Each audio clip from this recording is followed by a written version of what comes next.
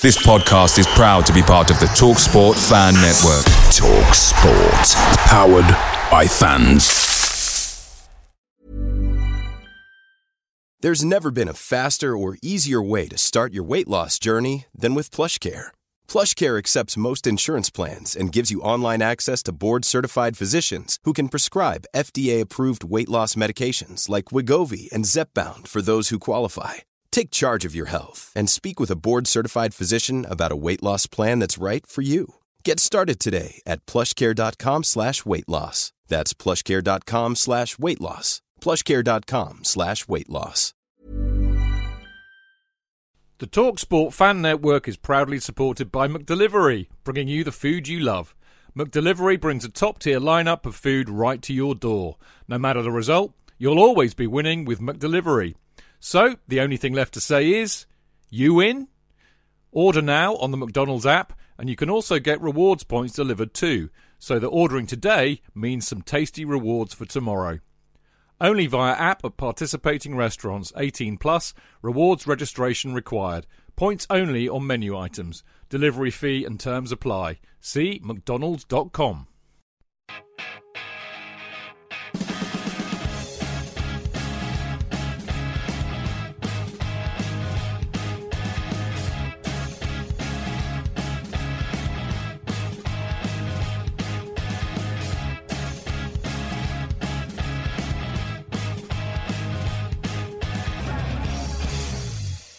Welcome to the Chelsea Fancast, fueled by Guinness, powered by celery, the show that is eating much humble pie about Kepa Arrizabalaga. Now, a somewhat lacklustre Chelsea after their trip to Milan turned up against Villa on Sunday. It was one of those days when quite a few players were below par or just not on it. As a consequence, Chelsea made heavy going of it, and Villa, sensing this, gave it a right go, belying their lowly position in the league table. When the team is having an off day, that's when you need one or two players to step up and carry you over the line. Thankfully, two did. One who we've come to expect it from week in, week out, and one who we thought we might never see a performance like this again. Mason Mount scored a brace, seizing on Tyrone Mings' error after 6 minutes, then effectively securing all 3 points with a long-range free kick in the second half. But it was Kepa who deserved the man of the match, and all of the plaudits for a remarkable triple save, and then an even better save to deny Ings from close range. Without those saves, we would have lost the match for sure. Potter hailed him as world class, and on that performance he's not wrong.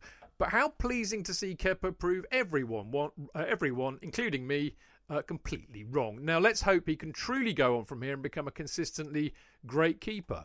Mount and Kepa's match saving/winning performances obscured the elephant in the room, which is how on earth will Chelsea cope without Reece James at wing-back?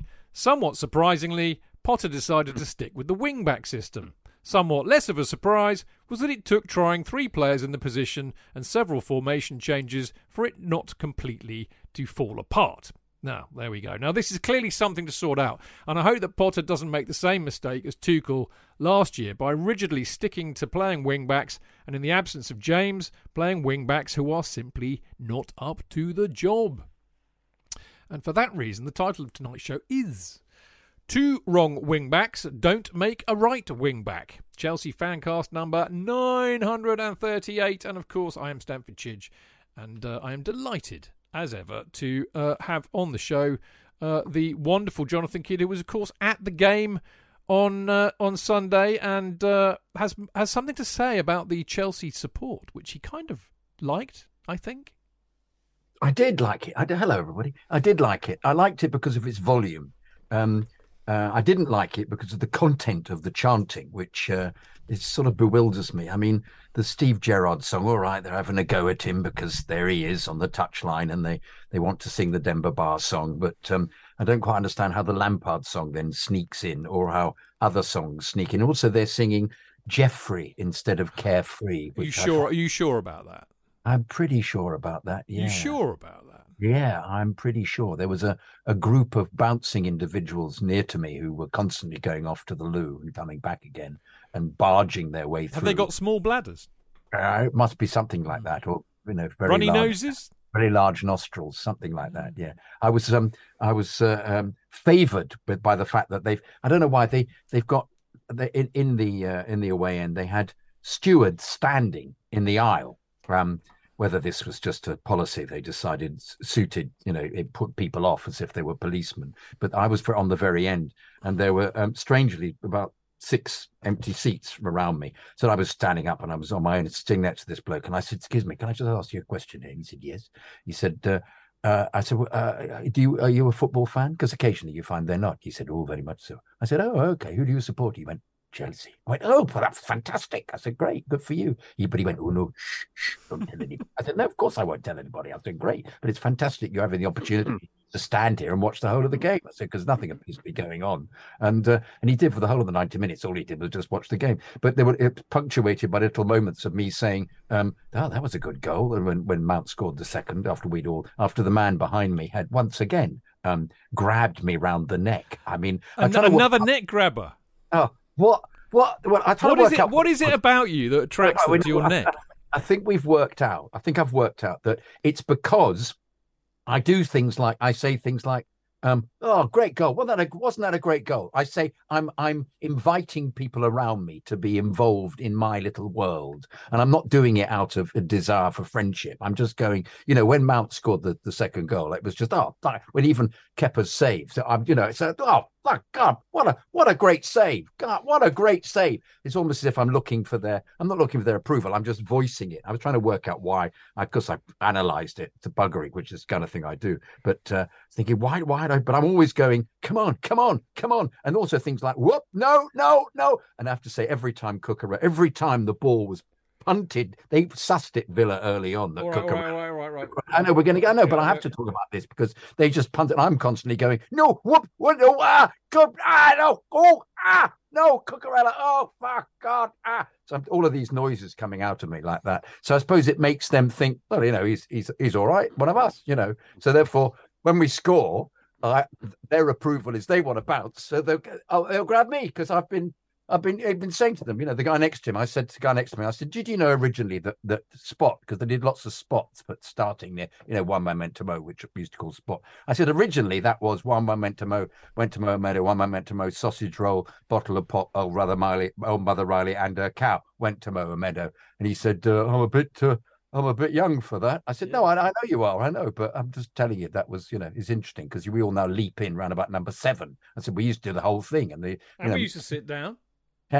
Sit down to do it. Yeah, we sit down and leap up in the air. So in a sense, I suppose it's of my own doing that I create these situations where people want to hug me. But it's the slight violence with the hugging I found, because this bloke then patted me on the head madly, as if I was a nail being smashed into the ground, with a hammer. He's going on my head. But no, and I just LAOTS, mate. LAOTS. Limbs all over the shop. Oh yeah. Lots of limbs everywhere, but at the same time, it's the joy of scoring in the setup. But no, I think they want to make you their mascot. I think this is what's happening. I think you're finding yourself slipping unconsciously into a role of the past. You are now going to be a Chelsea away mascot. You think I'm growing a kind of lion costume inadvertently? I think you may do. It might be like an updated version, But I thought the volume was fantastic. I just wish the choice of songs could be to be a bit better. But no, the away support is quite brilliant. It's brilliant. It's brilliant stuff. I mean, I'm sorry I couldn't be there. I love our away support. I mean, I know what you mean. It can, I hate being a song policeman. I mean, frankly, I'm just glad they make a racket, and I also try and remember what I was like when I was a kid, and I would have been an irritating twat as well. So I never judge kids for being irritating. But they did come up with a Kepa song at the end. I didn't know about this when you were telling me a minute ago. Yeah. Kepa, bless his cotton socks, came up at the end on his own to get the applause because rightly so, rightly so, and they sang it to Pilot. It's magic. That was the hit. Yeah. Ooh, it's magic.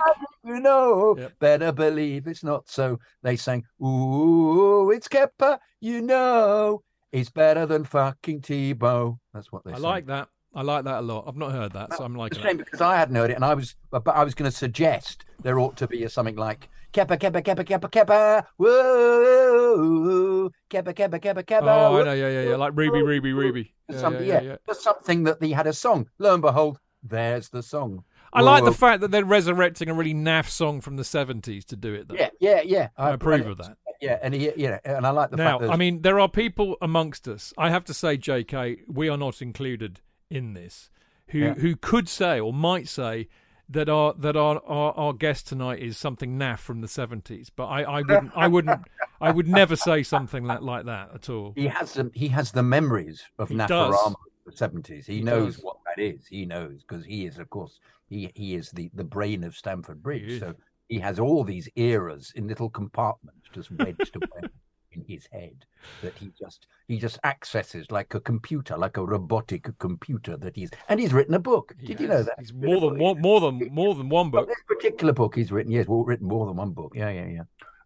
Which is in all good booksellers or bad bookseller. It is of course the fabulous, the fantastic, the informed, the witty, the charming, the very sweet Mr. Mark Meer. Thank you so much for that introduction. Like, listen to that tales from Villa Park. Do you know the person that struck in my head? Again, showing my age. When you were talking about being patted on the head, it just reminded me of Benny Hill.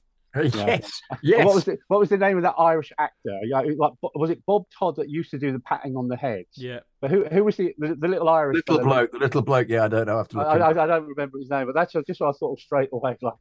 There's probably some Benny Hill fans at Chelsea. Yeah, brilliant. But no, good to be on the show this evening, talking about all things heroes and villains from Villa Park yesterday. Yeah, good to see you too, mate. And I know because I've talked to you, but I mean, did you? I know you had a good weekend last weekend, but how enjoyable was it spending time out with Andy and therapy and everybody? And by the way, if you're listening, Andy, lovely message I got from Mark, and much appreciated, and I hope you're well, mate. Oh, tremendous weekend, but I've probably been detoxing ever since. Tremendous weekend, like bit of rock and roll, and finding a bar to watch the Chelsea Wolves game, and just sitting there watching with Andy. Very enjoyable weekend with some good Chelsea people. And now they've completed their Irish tour, we'll probably do some dates, and you'll probably join us on one of the dates on their British tour, which is starting next month. Yeah, Guildford, 19th, isn't it? Yep, Saturday the 19th. Yep. Yeah. We might see if we can get Stu along to that as well. Stu Norman. No, why not? He loves therapy, and he lives in Guildford or near. So anyway. Yeah, and again, the beauty about just us talking about it, like Richard Shaler's just bought a ticket for their Colchester show. Has he really? He's heard nothing by therapy, but as we talk about it, he's taken that as a good recommendation. Well, there you go.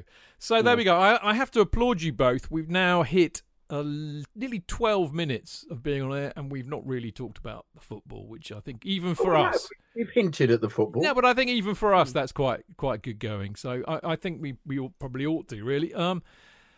Yes, indeed. So what have we got on the show tonight? Well, okay, part one, it's obviously we're going to be reviewing the Villa versus Chelsea game, usual kind of stuff, team selection and lineup, what we thought about that. Kepa, I'm going to whinge about the wing-backs, which I kind of predicted on Friday's show, but in the wrong way. I know that sounds a bit mad, but I'll explain later.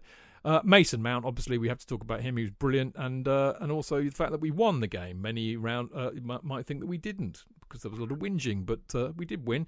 Part two, we carry on in the same vein. Sterling, Havertz get a mention, Potter and his in-game changes, and then where we kind of are in the world of Chelsea vis-a-vis Potter, because actually we haven't lost a match under him, which I think is rather good. Part three, we're going to preview the Brentford game on Wednesday.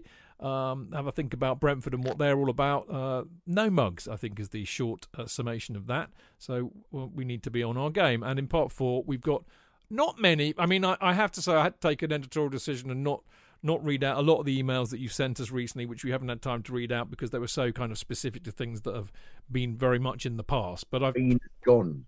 I know. Sorry, people.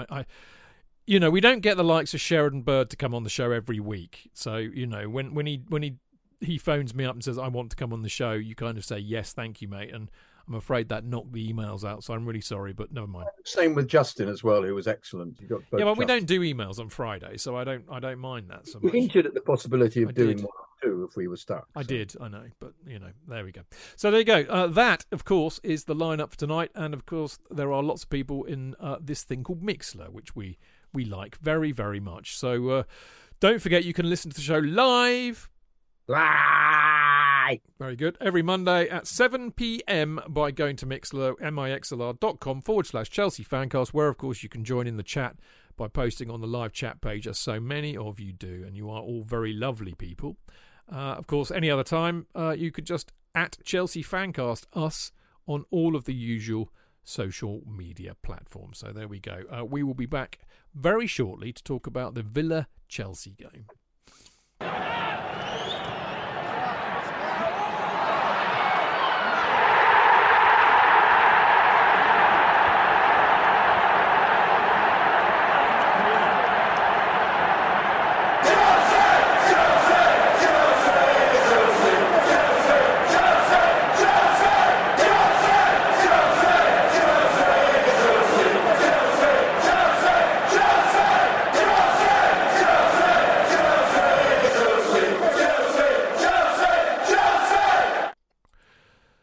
So, yes, the team selection. I mean, I wasn't a million miles out, to be fair. I think. You weren't. You're doing really well recently. No, I mean, I was pretty spot on. I mean, I don't think there's much to talk about there, really, apart from the fact that I was pretty spot on, which is kind of highly unusual. But there you go. So I think I'm going to cover the team selection and the lineup and everything a bit more, and when we talk about 2 wrong wing backs don't make a right wing back, to be fair. So let's kick off with which is absolutely fabulous. And it's funny, isn't it? I seem to remember saying this in the article I wrote for CFC UK on Saturday or Friday. That we complain and we criticise players. All of us do. This is what we do on this show. But nothing makes me happier than to see me, eat my words when I've been completely wrong about somebody. And I said it in the intro, didn't I, JK? Kepa, I mean, he's been quietly quite good. He was quietly quite good when he got a chance last season, but he's been quietly good and solid and stable while Mendy's been out. And, we've kept a clean sheet, I think, in our last 3 or 4 games. But he was outstanding yesterday, and I mean it when I say I don't think we would have won the match if it hadn't been for him yesterday. He was brilliant. He definitely kept us in it with all of those the shots they were having. Which, I mean, the second shot of the triumvirate of saves he made one after the other. Very good save. It was a top shot, down in the corner. In fact, he got a hand onto the post with it, and then was up, sprung up immediately, and saved the near post volley when the ball was volleyed at him and hit him and went across the goal. Well, he was absolutely top. And also, the one thing to remember, which is very interesting about him, he's now very safe when it comes to dribbling out of the area in a way that Mendy isn't. You've got huge confidence in him passing the ball in the correct way and also pushing up and being there as the extra man if necessary, if the ball is booted down the pitch, which appears to be a major ploy from the opposition nowadays. And it's considered counter-attacks. But if it's going to, as with Salah scoring a goal yesterday, which is just booted down the pitch by the goalkeeper, it's like an essential. I have to say, just to butt in there, the accuracy of what Alisson did in that match. Wonderful. Nobody's really talked about that in the fallout. They're all going about what a genius Salah is. There's a view of it, a camera angle of it from the goalkeeper's end, and it's pinpoint. I mean, that's amazing, I have to say, from a keeper. Even if I can't stand Liverpool, that was amazing. In a sense, it's part of the weaponry of what a goalkeeper's supposed to be like nowadays. Yeah. And I think Kepa's improved in all those areas, which is, testament to his just getting on with it and just being unbelievably competent in clearly in training. Yeah. But we're seeing, and in fact, I sat. But Robert Steen saw me yesterday. Who's a friend of we've all known who he is. He's huge memorabilia collector and attends practically every game that he possibly can over the years. And in fact, he keeps asking me for tickets. Do you want your ticket? He said, I'm looking for tickets from the 1971-72. Very difficult to get hold of because nearly everybody was a season ticket holder, he said to me, because the East Stand was being built. I went, okay, that's good to know. If you find any, please tell me. I said, yeah, and sell them to you at a premium. But he said he felt that don't sell those at face value. No, ever, absolutely. Threepence. Yes, well, they would have been. He felt that Kepa's had a hard time of it. He said actually the media really went for him when he was bad. He said he was even blamed for was it Tielemans' shot in the cup finals. But if he had bigger hands, he would have stopped it. And I think I'm to be fair to what Robert was saying and fair to Kepa, I think there's been the odd moments where it's been easy to say yes, he should have got that, but there were also during that period terrible moments of ineptitude, fuckwittery.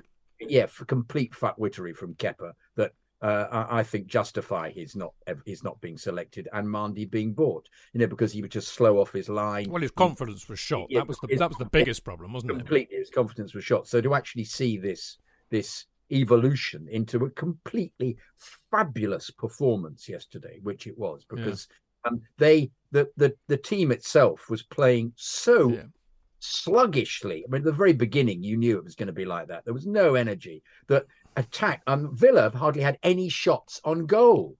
Have hardly had any all season. Suddenly, they're world class at it. Yeah, Mark, I'm wanting to ask you about Kepa, and there's something that's just occurred to me because I think J.K. brilliantly summed that up, actually, and I think I agree with absolutely every word he said there. One thing that occurs to me is Kepa was always a really good shot stopper. I mean, I think he was always capable of making great saves. I mean, he has a proclivity to push the ball away, and really you want him to push it to the side, not a lot. But basically, he would come out with worldy saves, and he was always good with his feet, and kind of playing as a sweeper keeper. My biggest gripe about Kepa was he was utterly ineffectual at things like corners, because he is actually very tall, but he never appears to be. I mean, Mendy's a monster. He's not Mendy-esque in that way. And I always felt that in the Premier League, he got targeted by other Premier League teams who put a lot of big men around him and just bully him away from the ball. And then he'd end up panicking and punching it. So I wonder if something's happened, because in a sense, you have to applaud, apart from his brilliance yesterday, you've got to applaud his mentality for sticking it out and not just saying, you know what, I've just blown it here, I need to get out. He stuck at it. But I wonder if also, in the time that he wasn't the number one, and we do know because we've been told that he kept his chin up, he was really good for everybody else, and he's worked very hard. I wonder if he might have done something on that clear weakness in his game in this country, or has Potter figured that out and given him more protection? I don't know. It's probably too soon for Potter to have done something significant with Kepa. But what I've noticed, he just seems much more confident now, much more confident. So whether or not he's worked on that mental side of the game, because it isn't just how he played yesterday and more recently. And like those saves, particularly the one from Danny Ings, is probably the best save we've seen since Petr Cech in the cup final against Liverpool 10 years ago.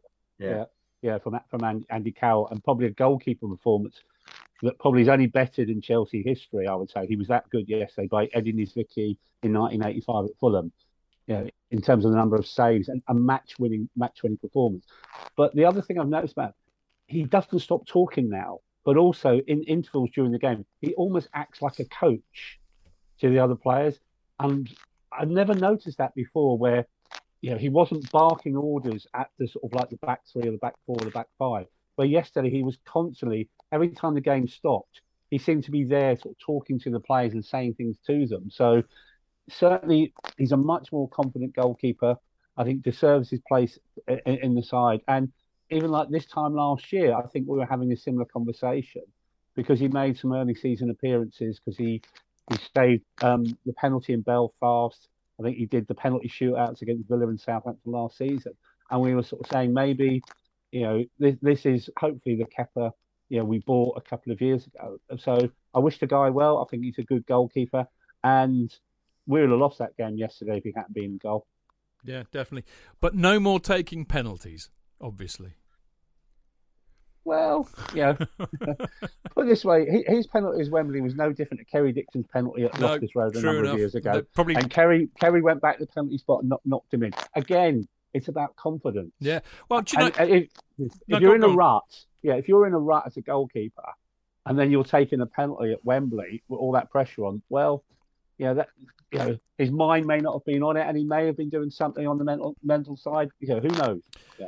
I think it's fascinating, JK. I think Mark's got a really good point there, and it just shows you, really, football, like life, is quite simple sometimes, isn't it? Confidence is a massive thing in whatever you're doing. I mean, I tell you what, I won't equate it to something that's personal to me, but I mean, stage fright. You're an actor, and I know. In fact, actually, I suffered from stage fright when I was a kid, and I know other people who have done. The yips in golf, I mean, your mind can do weird things, and it's all about confidence, really, isn't it? Well, I think he deserves great kudos for having stayed around. I also think the club, to some extent, were forced to have him because he was such an expensive purchase.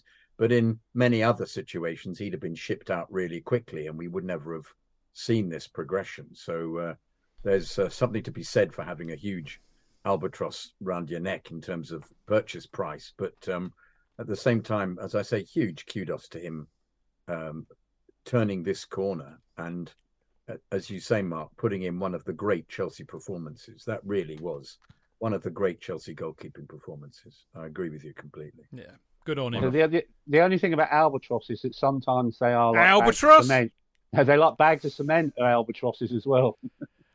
Don't start me on albatross. I will now do the Monty Python sketch. No, I won't. But one of my favourite Monty Python sketches. But was it We did ice cream lollies, albatross flavour ice cream lollies.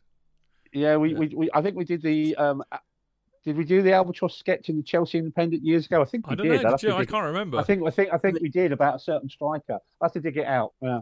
Wasn't it Stormy Petrol on a stick? Yeah, mate, I haven't heard it for years, but anyway.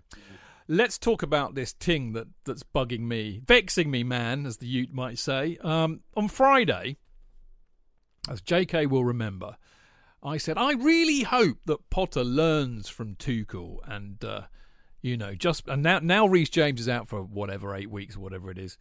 His knee is in a brace now, apparently. Yeah, I heard that. Yeah, and he'll be in a brace for 4 weeks, won't it? But anyway, now we know James is out for a while.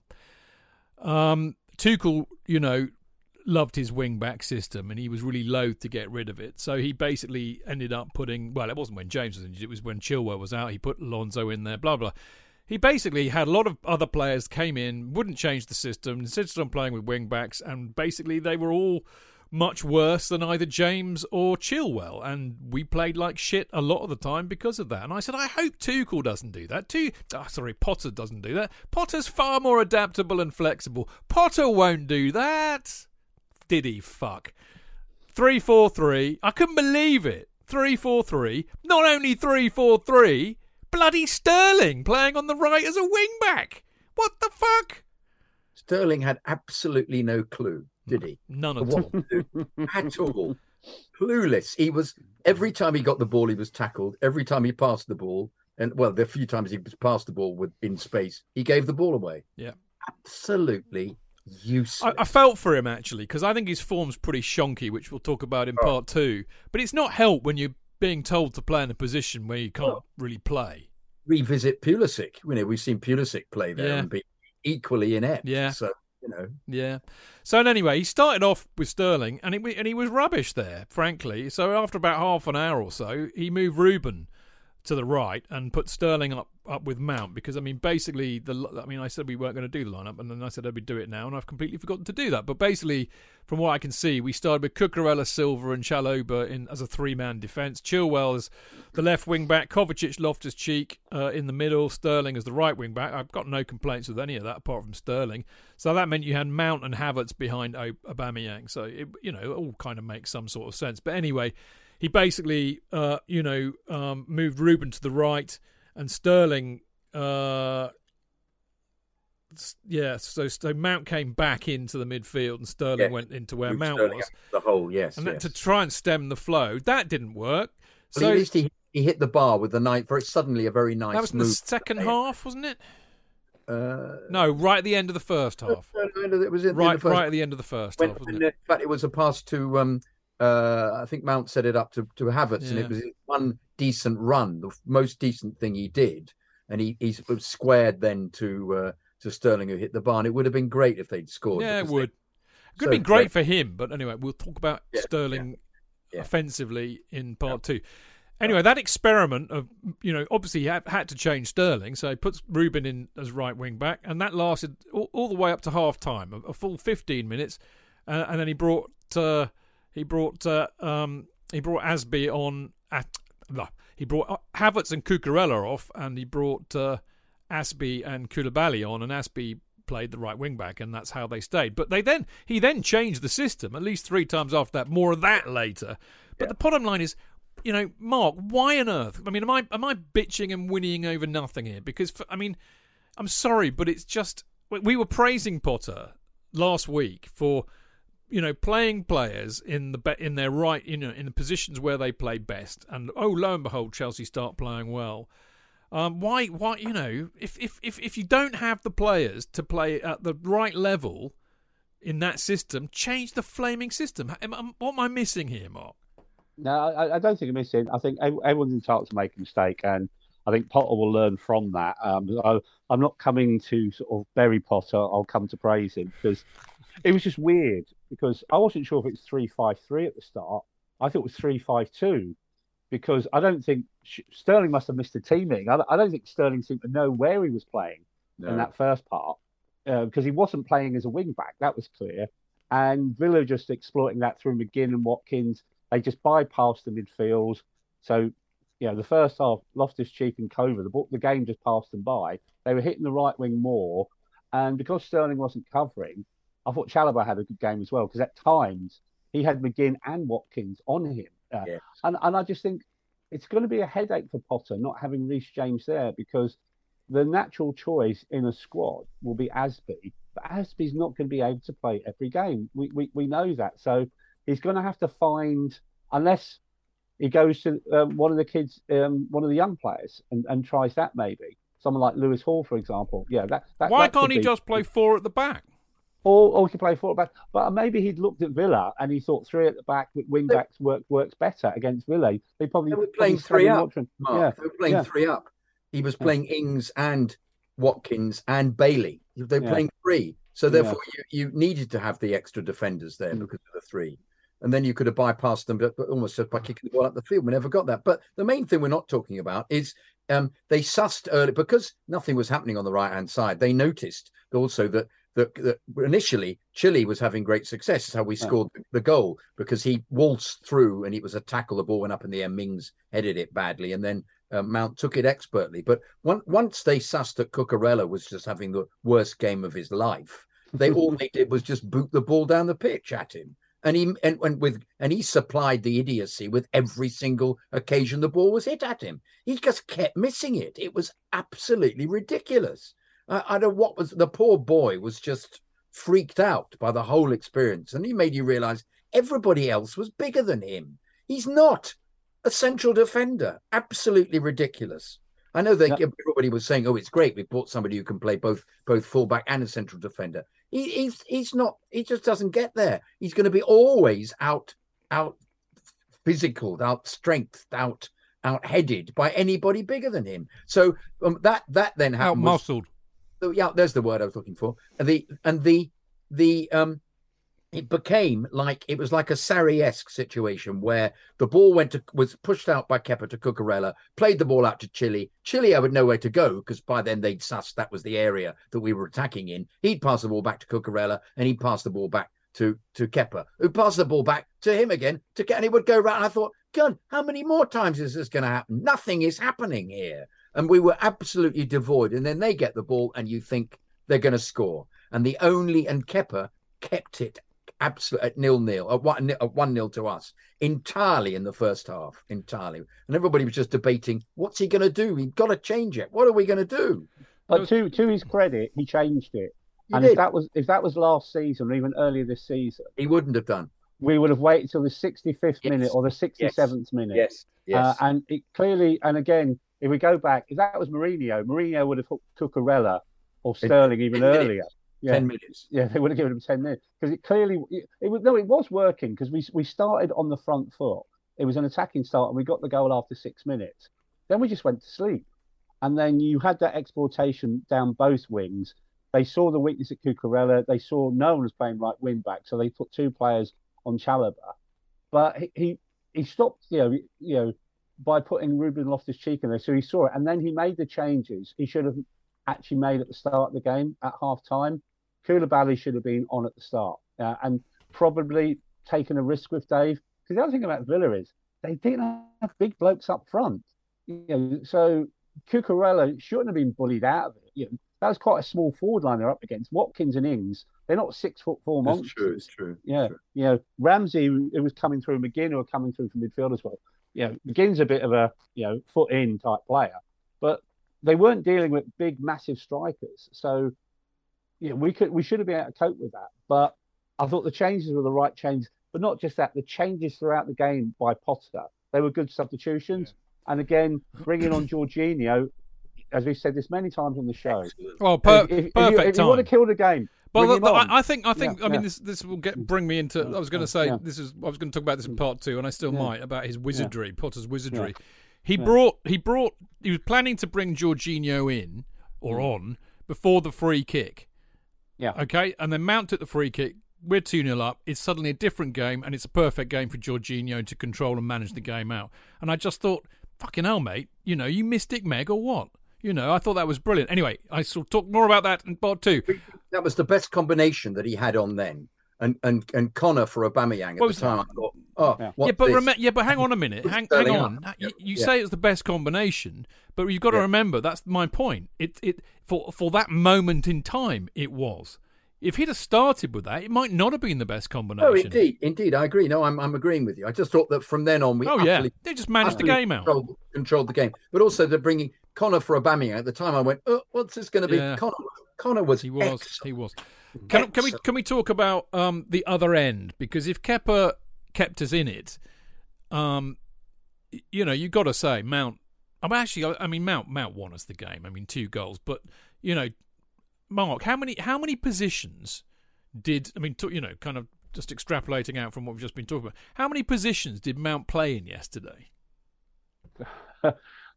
At least 4. Yeah, it must be at least that. I'm just mad, and he was brilliant in all of them. Jesus. Yeah. And it is, and again, we say it a lot. Don't need the 3 of us to say what a tremendous player Mason Mount is. And doesn't need Graham Potter to come in as manager to know what a tremendous player Mason Mount is. But yesterday, if Kepa hadn't performed, Mount would have been man of the match by a country mile. It was just Kepa had an absolutely stormy game. But Mount was a close second. He was tremendous yesterday when maybe that Milan victory took a lot out of some of them. There were players who just didn't do it yesterday. And again, that comes back to the importance of the substitutions. I think taking Aubameyang off made absolute sense. It wasn't his day yesterday. He had a quiet game. Taking Havertz off as well. Havertz had a quiet game. But Mount, it was almost Mount cloned himself there. He was almost playing in different positions, in that game yesterday. Really top class performance. Yeah, it was indeed, and and fair play to. I had a question at the top of my brain then for JK, but I completely can't remember what it was now. I really can't. But what did you think about actually I know what it was, JK. I've remembered it. It's funny, isn't it? How you suddenly go off to something else, then you remember what you were going to say originally.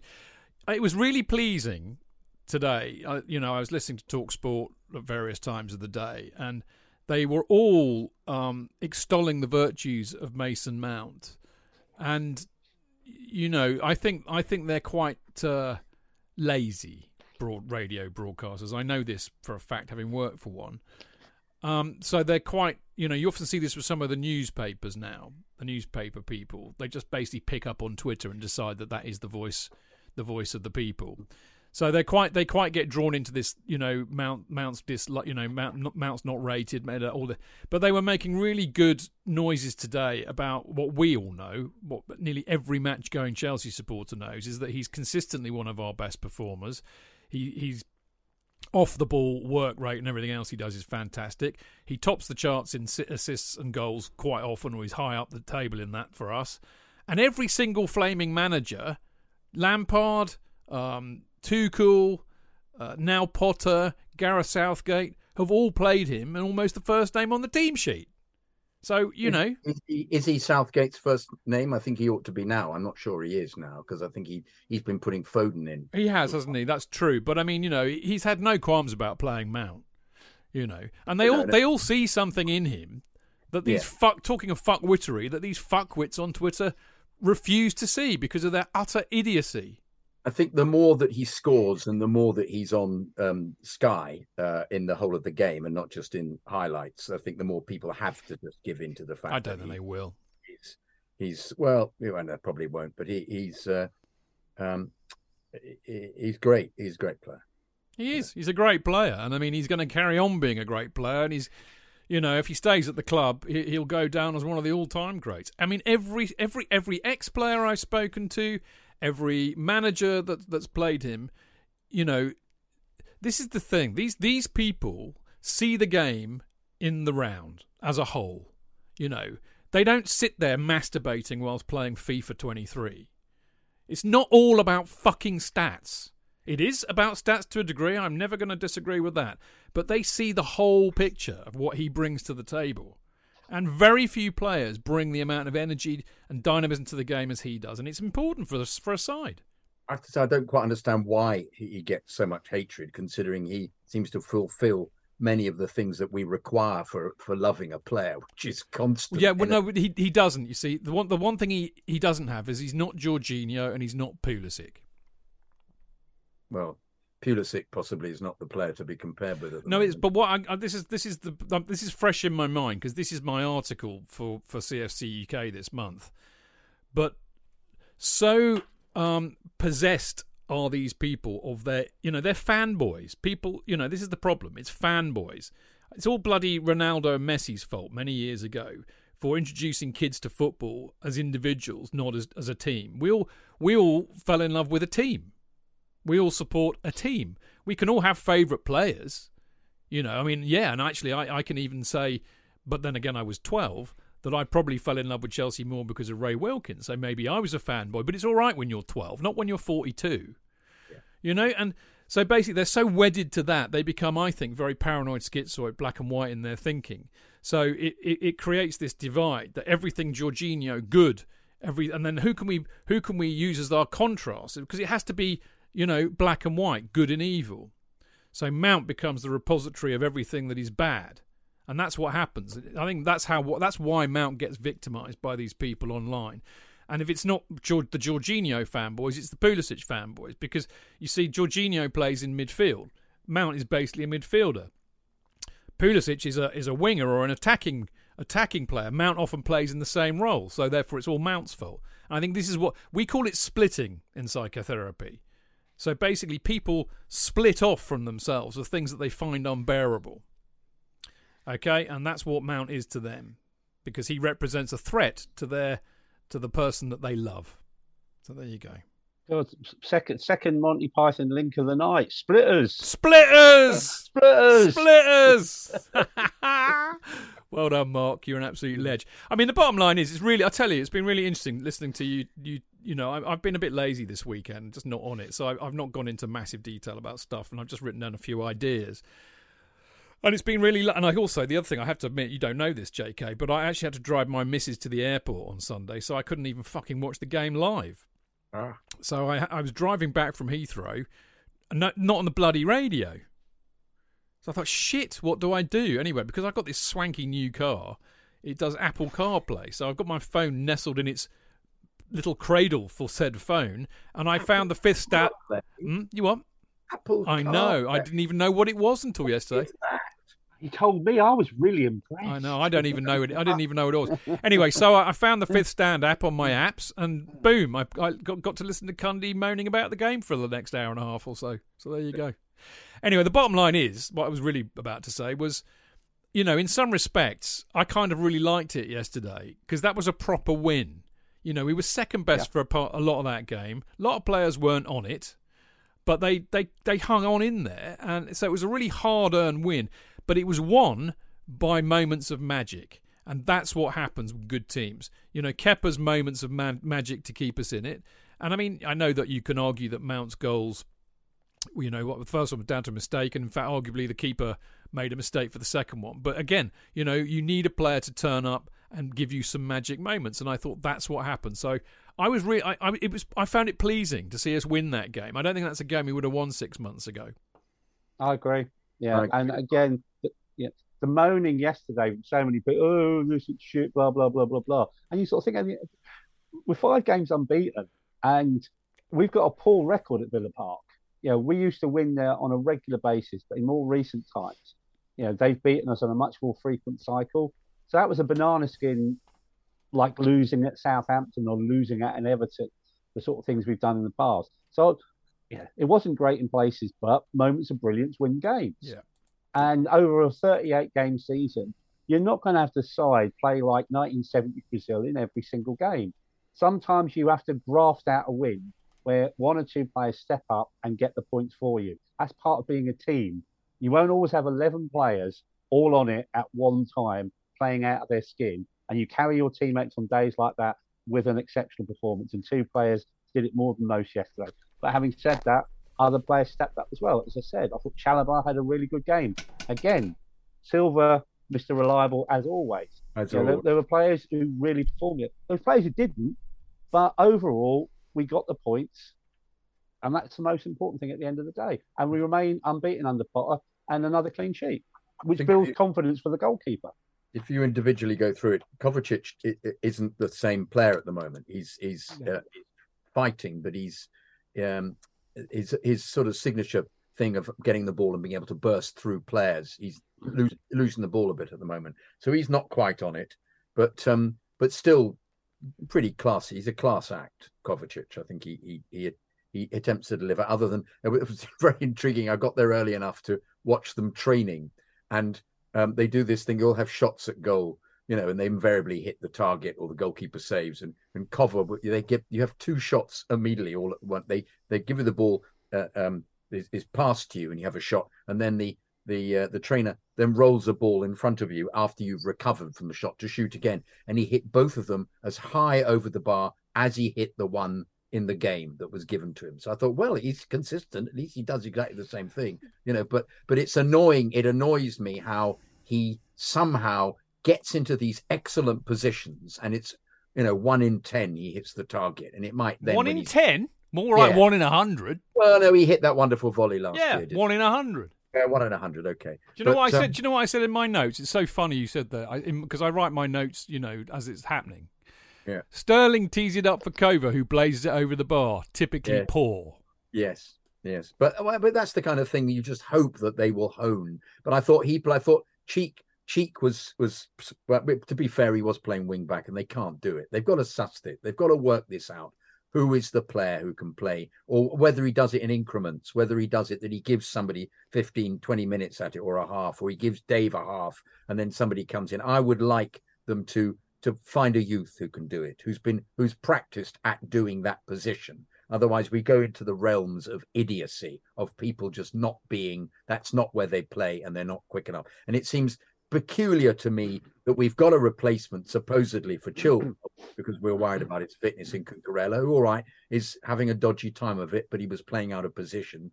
And we haven't got a replacement. We haven't got anybody coming in for Reece, because they knew that Dave isn't going to be the replacement, because he was, I have to say, he steadied the ship completely in the game against Villa when he came on at half time. But you could tell that it was just like that. There was a kind of relaxation about the team. Koulibaly was excellent.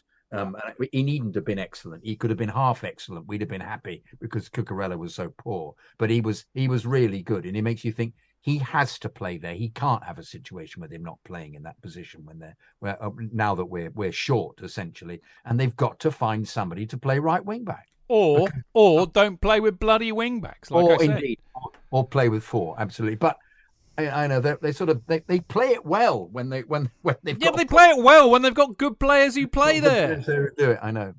You know what? I'm sounding like fucking Kerry Dixon here. He says, players win matches, not fucking systems. I know. I agree, but I agree completely. But then he's got to suss it. But yeah, he's in match management. Once we didn't give the ball, we didn't let them score, was excellent. From then on, he knew what to do. The consequences were excellent. But any other team would have put us to the sword, would have been 3 up. Yeah, definitely. Right. Quick break, as always. But before we do, talking of Kerry, I mean, we had our event with our evening with Kerry, which was more of an afternoon with Kerry. We kind of turned into an evening with Kerry at the wonderful Troubadour Club back in October. And our second event, because we're going to do these monthly, this is the idea that we do one a month, at the fabulous Troubadour Club in Old Brompton Road.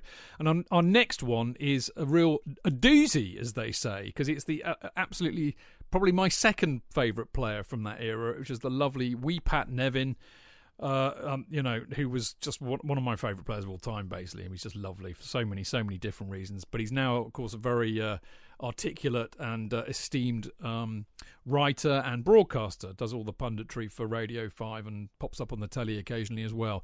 So there we go. So if you want to come along to what will be what I like to call a kind of very intimate event, there's only about 50 tickets available for this because it's quite a small room down at the Troubadour. So, you need to hurry up and not hang around and leave it to the last minute because you might not get a ticket. But it does also mean that, you will get time individually to talk to Pat if that's what you want to do and get stuff signed. Because quite often at these big events, you don't get a look in. But you'll get questions answered if you turn up and you'll get to meet him if you turn up. And to turn up, you have to turn up on the 6th of November, which conveniently is after the Arsenal game, which is on the same day. So Chelsea-Arsenal kicks off at 12 o'clock. Doors open at the Troubadour for us lot at 3:30. You can turn up there earlier if you want to have a post-match drink. They've got a lovely bar. You can even get something to eat there. So why don't you do that? Come straight after the game. Go there, have something to eat. Then pop downstairs for us at 3:30. Tickets are £20. They're available at ticketweb.uk. And as I said, Pat, myself, Jonathan will look back on the Arsenal game and then we'll have a live Q&A with Pat and then he'll just kind of chill out and talk to you all individually as ever you wish. So get on it now, people. Ticketweb.uk. It's all. Also, the link is on my pin to the Chelsea Fancast Twitter page, Mark. Oh, and the other thing, if people are coming along, it's the closest home game to my birthday, so there might be cake. There will be cake. There will be cake. Yeah, Whether there'll be any left for you lot is a moot point, but there will be cake. Yeah, I will be 60 in November, so it's a special birthday. Well, you should make it one of your many appearances for your birthday, because I know you, Mark. You'll be doing a week-long tour, knowing you. So invite a few of your mates down as well.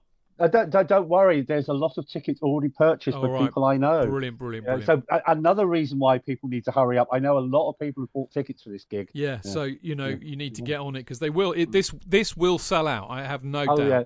People listening in tonight have got tickets. Yeah. So people need to hurry up. Yeah. You do. JK, you were on the verge of saying something. No. Okay, fair enough.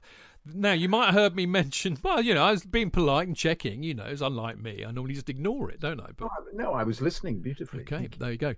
Right. You heard me mentioning CFC UK earlier on because I've just done a piece for it, and that means it'll be out for the Man U match, I think. So if you're going next Saturday, do make sure that you pop down to the CFC UK stall, have a chat with DJ, Marco, and whoever else is there, and get your new copy of CFC UK, the best fanzine on the planet. Now, if you can't get there, don't panic. You can still get yourself a copy. You can get yourself a hard copy, in fact, if you email fanzine@cfcuk.net. And if you want to have a year subscription, get it sent to you in the post. It's 18 quid in the UK, 40 quid in Europe, 56 for the rest of the world. You can also get it digitally, and you can get a PDF copy emailed to you. Again, subscription for a year costs £6 for the digital version or £1 each for an individual copy. And you can pay all of this via PayPal. I suggest you go and do it. We will be back very shortly to talk about more Villa versus Chelsea. Chidge. JK, in all the years you've been following Chelsea, you hardly ever miss a match, home or away. But how would you feel if you couldn't be there and it's not on TV? Oh, Chidge, I'd be bereft. Inconsolable. The thought of missing my beloved Blue Boys live. It's all too much. I know, JK, I know. It's all a bit too much, isn't it? Yes. Well, panic not. NordVPN have come to the rescue. They have? Yep, NordVPN allows us to watch any match, even if it's not on live TV here. They do? Yeah, they do. With just one click, they switch your virtual location to a country which is showing the match, and they act as your cyber bodyguard whilst online, protecting your personal data and sensitive info like card details and passwords. Oh, wow, great. But yeah, I bet that'll cost me a fortune. Actually, JK, it's only the price of a cup of coffee per month, and you can use your account across 6 devices. It's a bargain, JK, and best of all, no more tears for you. Oh, thank you, NordVPN. I'm so happy I could cry. Where do I sign up, Chidge? Well, to get the best discount off your NordVPN plan, go to nordvpn.com/Chelsea Fancast. There's no risk with Nord's 30-day money-back guarantee, and you'll help support the Chelsea Fancast. The link is in the podcast episode description box. Away days are great, but there's nothing quite like playing at home. The same goes for McDonald's. Maximise your home ground advantage with McDelivery. You in? Order now on the McDonald's app. At participating restaurants, 18 plus, serving times, delivery fee and terms apply. See mcdonalds.com.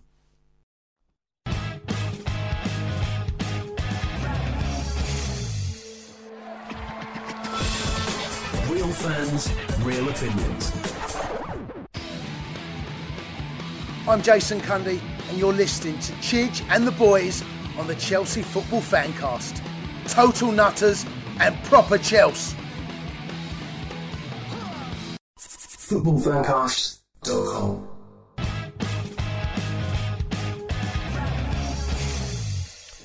Welcome back. This is the Chelsea Fancast. I am, of course, Stanford Chidge, joined by the legendary Jonathan Kidd.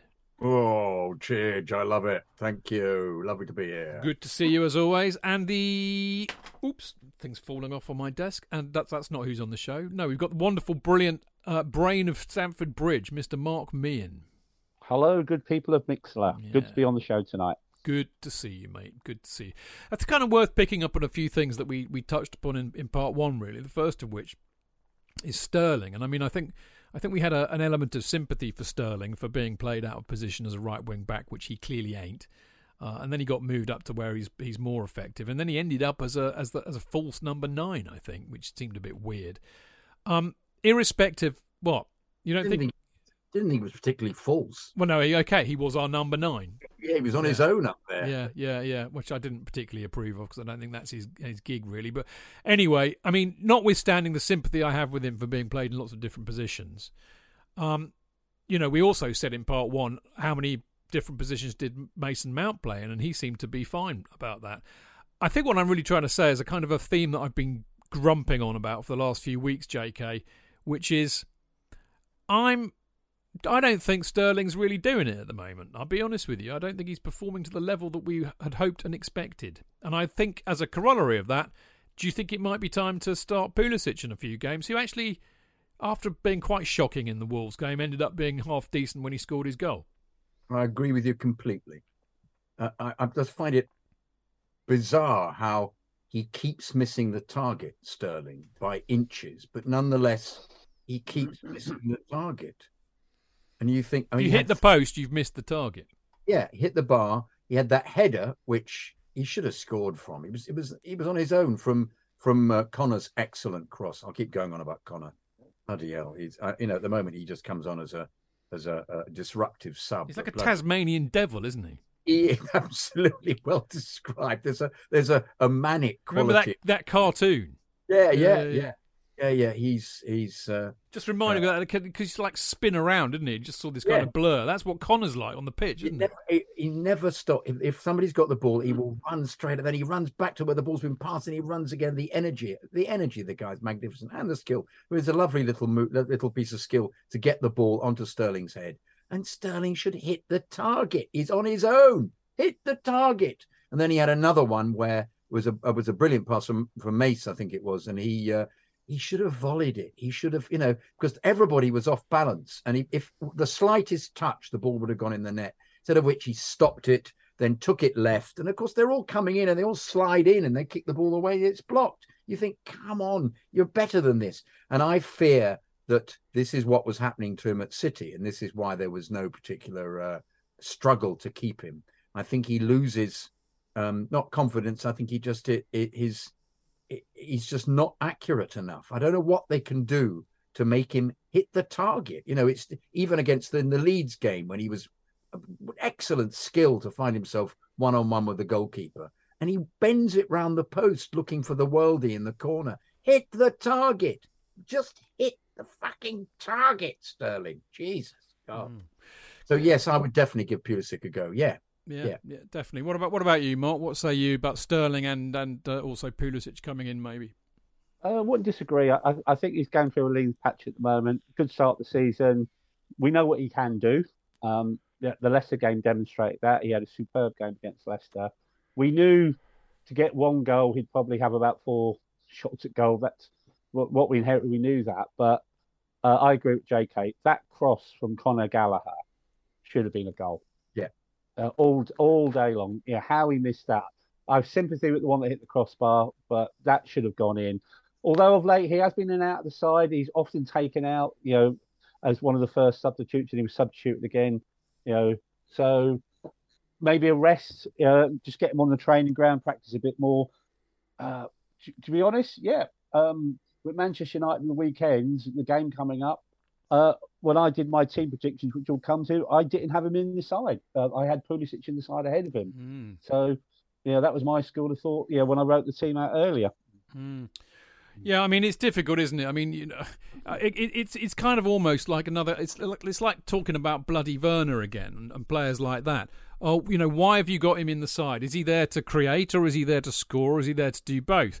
I think it's easy when you see him missing chances to forget that he kind of, when he's on his game, he links the play really, really well, and he's a creator. He can put passes through to strikers to score.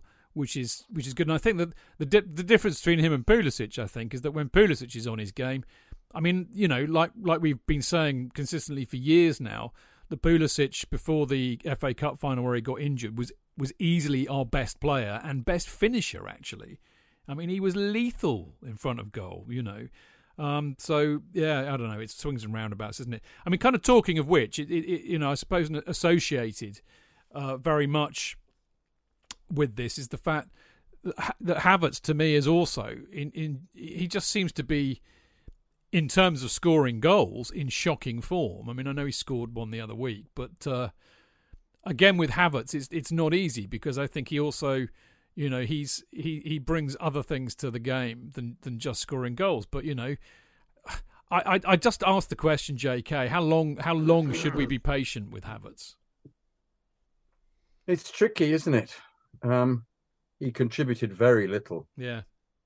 On Sunday, very, very. Other than that one run when he set up Sterling for the shot. Otherwise, I'm not quite sure what he's doing.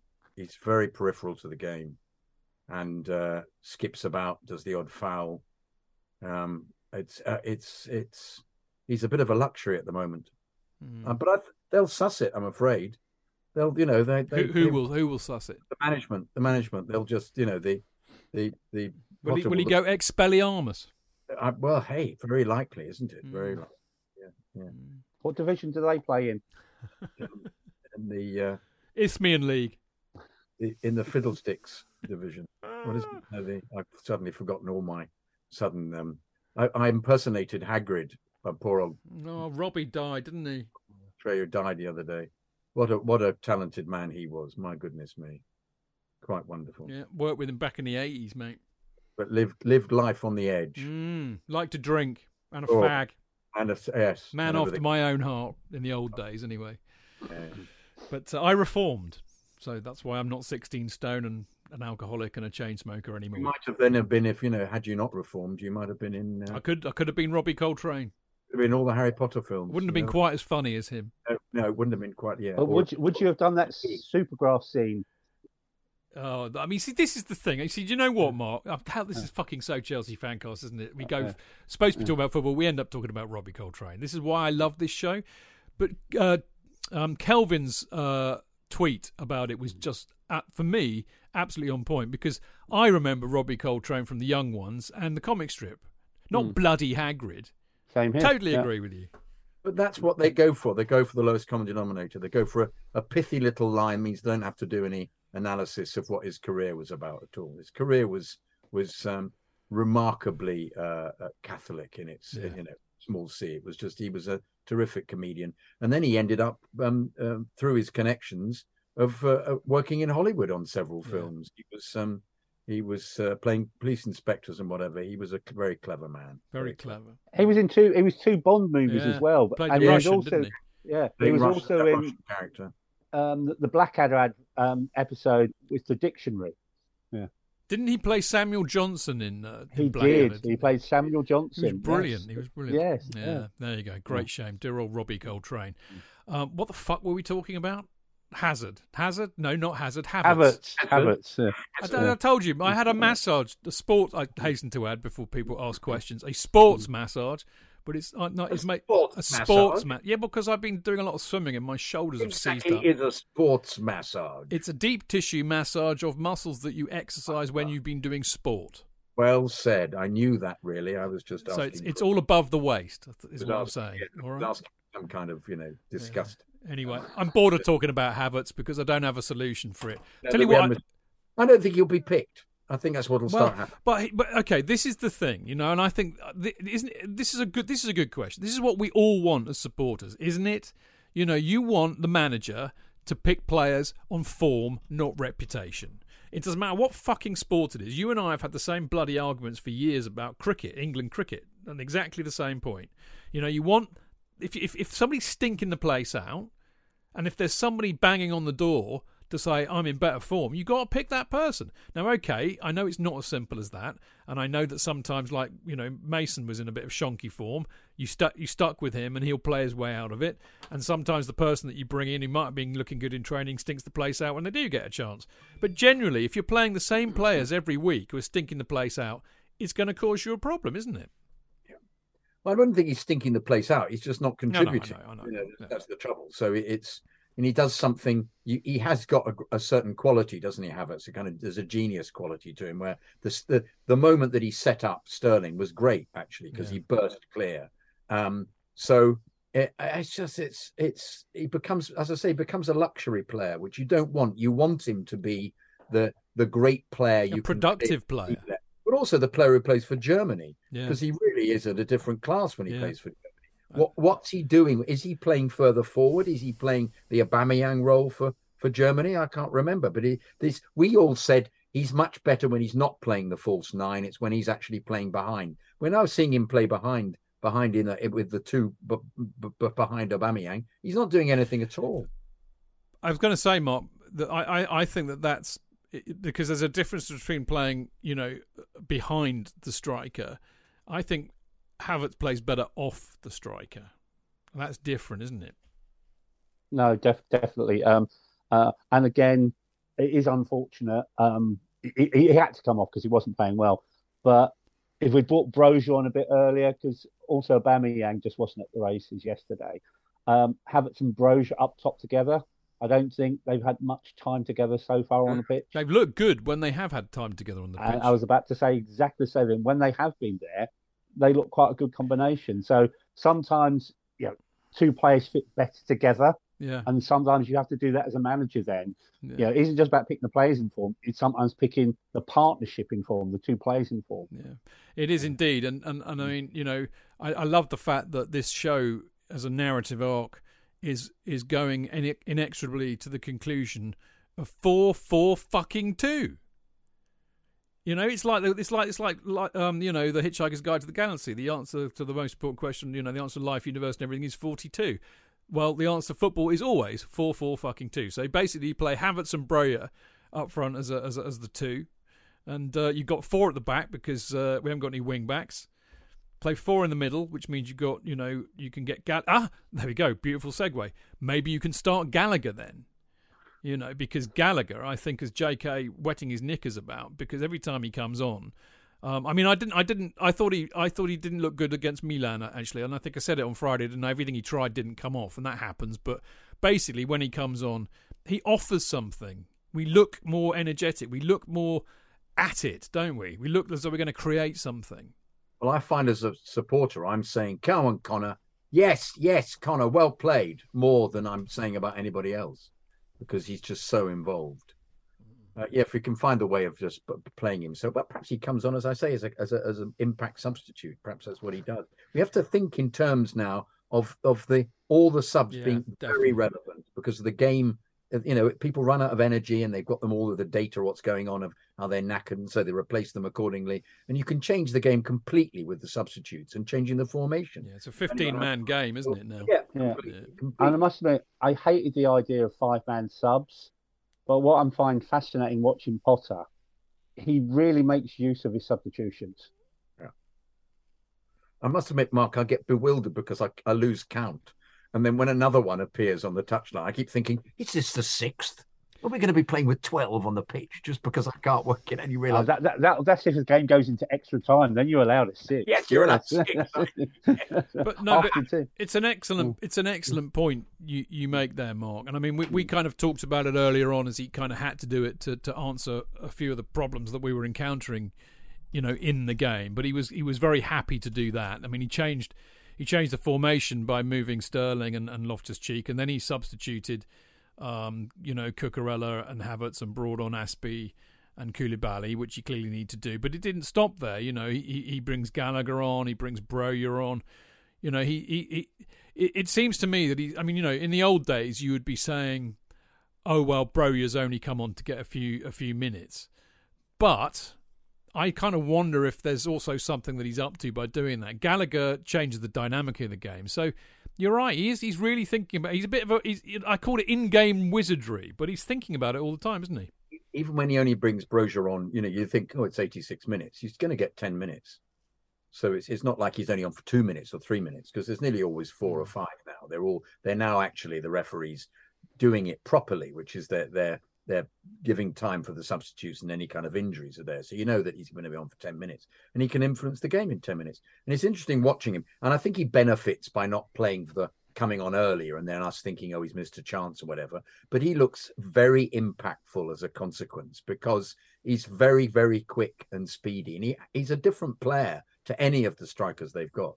And he looks to me as if he's going to score just because of his directness, so it's but once again, if that may be his role for the rest of the season, unless he does a big change around, but I would be happy with that. If it's just interesting to see, will he start attempting to use any other youth players to plug the wing back situation if he wants to play with who have we got youth wise there? Do you know off the top of your head? Lewis Hall? Yeah. Or is he more left than right? Yeah. No, he's a left hand side, isn't he? Yeah. What about that Charlie Watsit bloke who nearly got a game but got COVID? He was funnily enough, he was supposed to play against Brentford, wasn't he? And then he was like sick. Who was the boy they had playing in the Brentford game? Harvey Vale and Soon Sobel. Yeah. But he's more no, they were both forwards. It was the right back. No, was it Simmons? Simmons, you're right. It was Simmons. Yeah. And he was very, very speedy and good.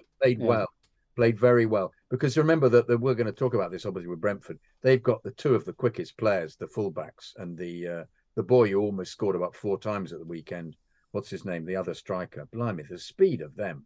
God, they're just fantastic. And in fact, I felt who were they playing? I can't remember. Who were they playing? Brighton. Right, yeah. I thought Brighton was subjected to the kind of thing that we were subjected to when we played the league game, which is they're just holding on for dear life because of the bombardment that the Brentford are giving them. And I'm having said that, the Brighton side that we're watching now looks as if it needs Potter's magic, because it's not the same side to me. It's just really interesting how somehow they've they've lost their mojo because he's not there. Yeah, I mean, I was thinking of Charlie Webster, but I don't think he's a wing back. He's the one with, he's not his midfield. He's the one with, what was the other one? Simmons. Headband. Simmons is the one who played in the Brentford. Well, I don't. Very speedy, very, very speedy. But I don't know, has he been playing? I don't know what the situation is. Well, I'm on the site now because, of course, I just don't retain all this shit in my head. I'm too old for that. That was, of course, the game where what's his face had his best game for Chelsea. The midfielder, what's his name? Who have I've erased from our memory banks? Saul.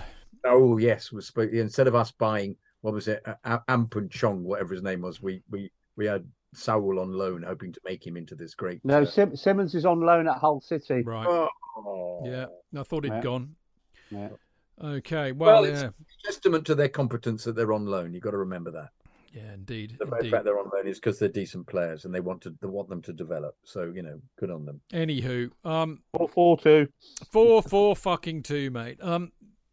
Well, I mean, here's the thing. I mean, if we do change this, I suggested that Gallagher might start. I mean, do you think that that Gallagher certainly and possibly Broja, should get a start in some of these games? I mean, he's rotating a fair bit. He's playing Gallagher pretty much every game, but bringing him on as a sub. So can you foresee them starting a game, JK? Yes. Good. Yes, he might play him He might play him on Wednesday. He might put Aubameyang on the bench and just knowing that he's going to be then available for the United game. He might play a whole series. He won't do, I think, the seven changes that he did for Wolves. That he might make another 5 changes just to give them all to stir it up a bit. But I think they deserve the opportunity, both Broja and Connor, to start from the beginning. Yeah. But we're not in the manager's head. We don't know what's going on in training.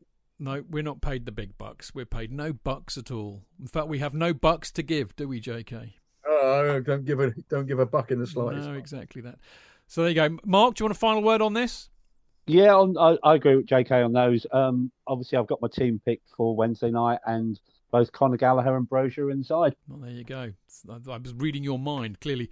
Now, listen, talking about reading people's minds, this has got nothing to do with reading people's minds at all, really. But we are unbeaten under Potter, which I think is no mean feat. 5 wins, 1 draw, 13 goals scored, 1 conceded, 4 clean sheets, 4th place in the table, and 4 points behind City and Spurs with a game in hand. JK?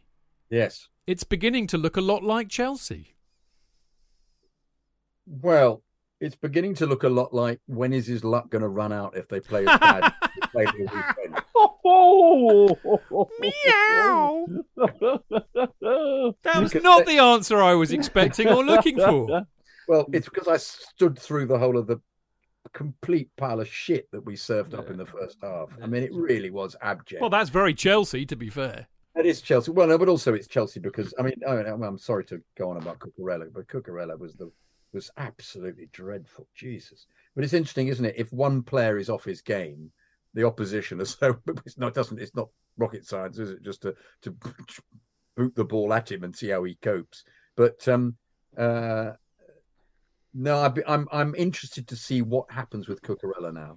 Actually, I'm sorry to say, because he's got to treat him with kid gloves because that was a very confident sapping performance. People have got to raise their game. I mean, it's interesting if you look through and who were performing because Reece isn't available. It just makes you realise how. Well, what do you think of this start though? I know you want to pin me down over the start. I think he's lucky. You think it's lucky? I think he's lucky. He was lucky that Kepa was brilliant. He was lucky that Villa were awful, and that Mace was excellent. Well, he was lucky. He was lucky that Villa were, to use one of your favourite words, so bloody profligate. Actually. Yeah, absolutely. He was. Well, yeah, but I haven't said that. I don't think they'll play like that again on Wednesday. I just think he may have learnt a lesson from that. But that was a game they should have lost. That was as bad as Leeds. That was as bad as Saints. That was that performance on Sunday.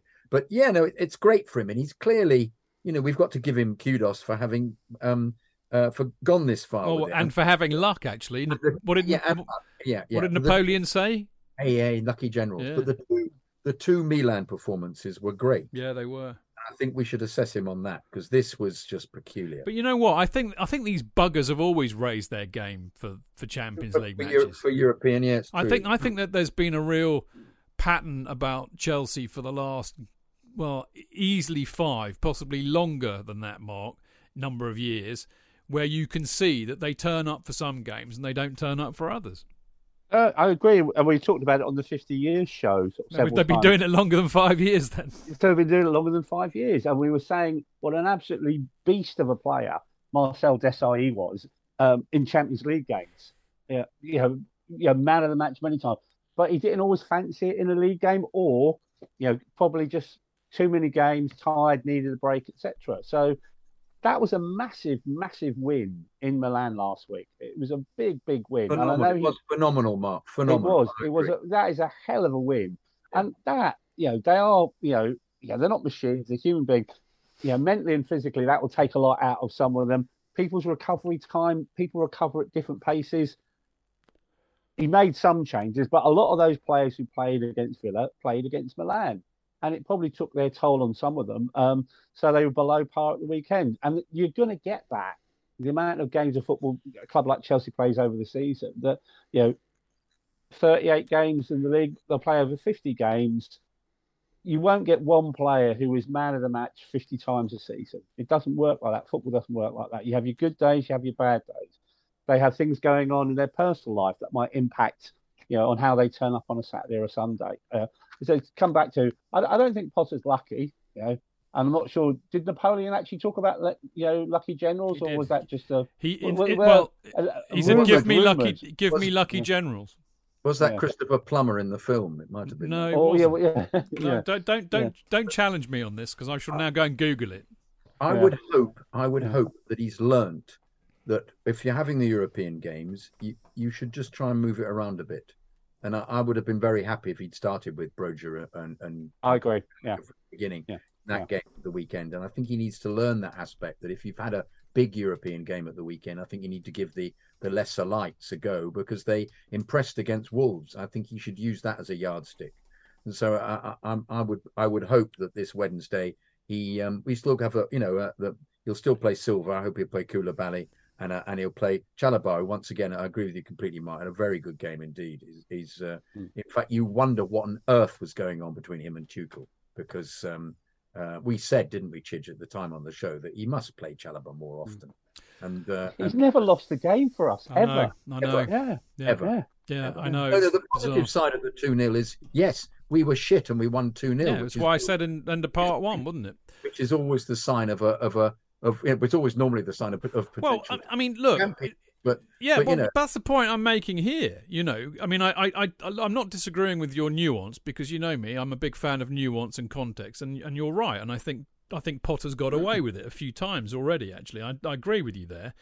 But 5 wins, 1 draw, 4 on the spin, number of goals scored 13. Well, that's kind of like title winning form, as opposed to the mediocre mid-table / relegation form that we were under for not just the beginning of the season, but the back end of last season too. So you can't ignore that.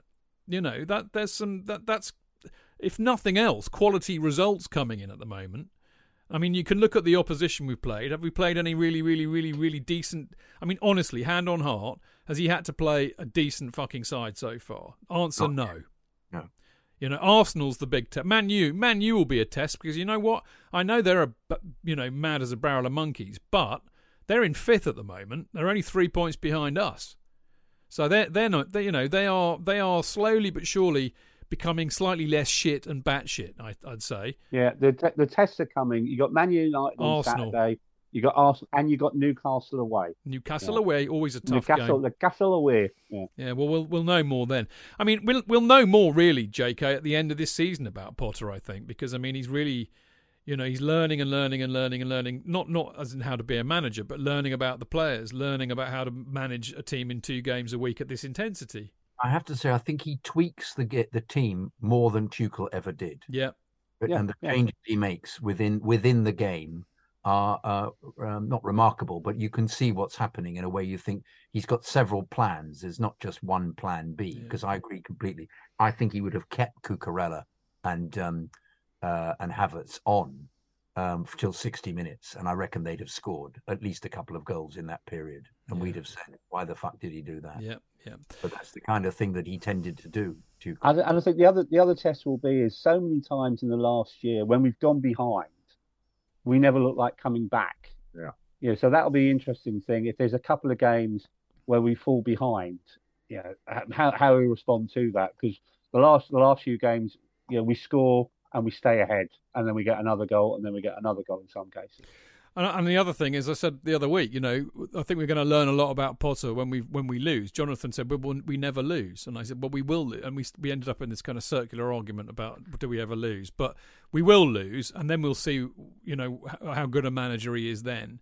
And the other issue he's got, I mean, I know we've got to now figure out how we cope without James, and we spent most of this show talking about that. The other thing, I think, which is really, really key to this, is how the fuck do we manage to get how on earth do we get Silva to play every game? Because actually he's easily our most consistent player, but he can't play every game. And I thought what Potter said about him afterwards. I mean, I haven't got one friend of mine at Chelsea who doesn't absolutely idolise Silva. Everybody we all know, we all love him. And I mean, do you know what Potter said? He is a man. He is operating at the highest levels as both a football player and a human being and a man. I mean, what a huge praise that he poured on him, and understandably so, because the guy's just unbelievable. But he cannot play every game, so we got to find a way to cope without Silva too, I think. Yeah, food for thought. Anyway, Mark, you're about to say something?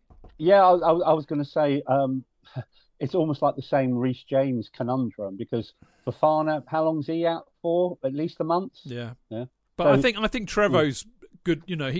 He's a more than able replacement for Fofana. I think he's better actually at the moment, arguably. Oh, I know, but I think the only way you can give Silva a rest is we play 4-4. King 2. Yeah, no, there we go. See, I knew we would end up at 4-4-2 again. I predicted this, and there we go. Right, we're going to have a break because JK looks as though he needs to go and make a coffee. I could do with eating something. But anyway, when we come back, we will be looking ahead to Wednesday's match against Brentford. See you in a minute.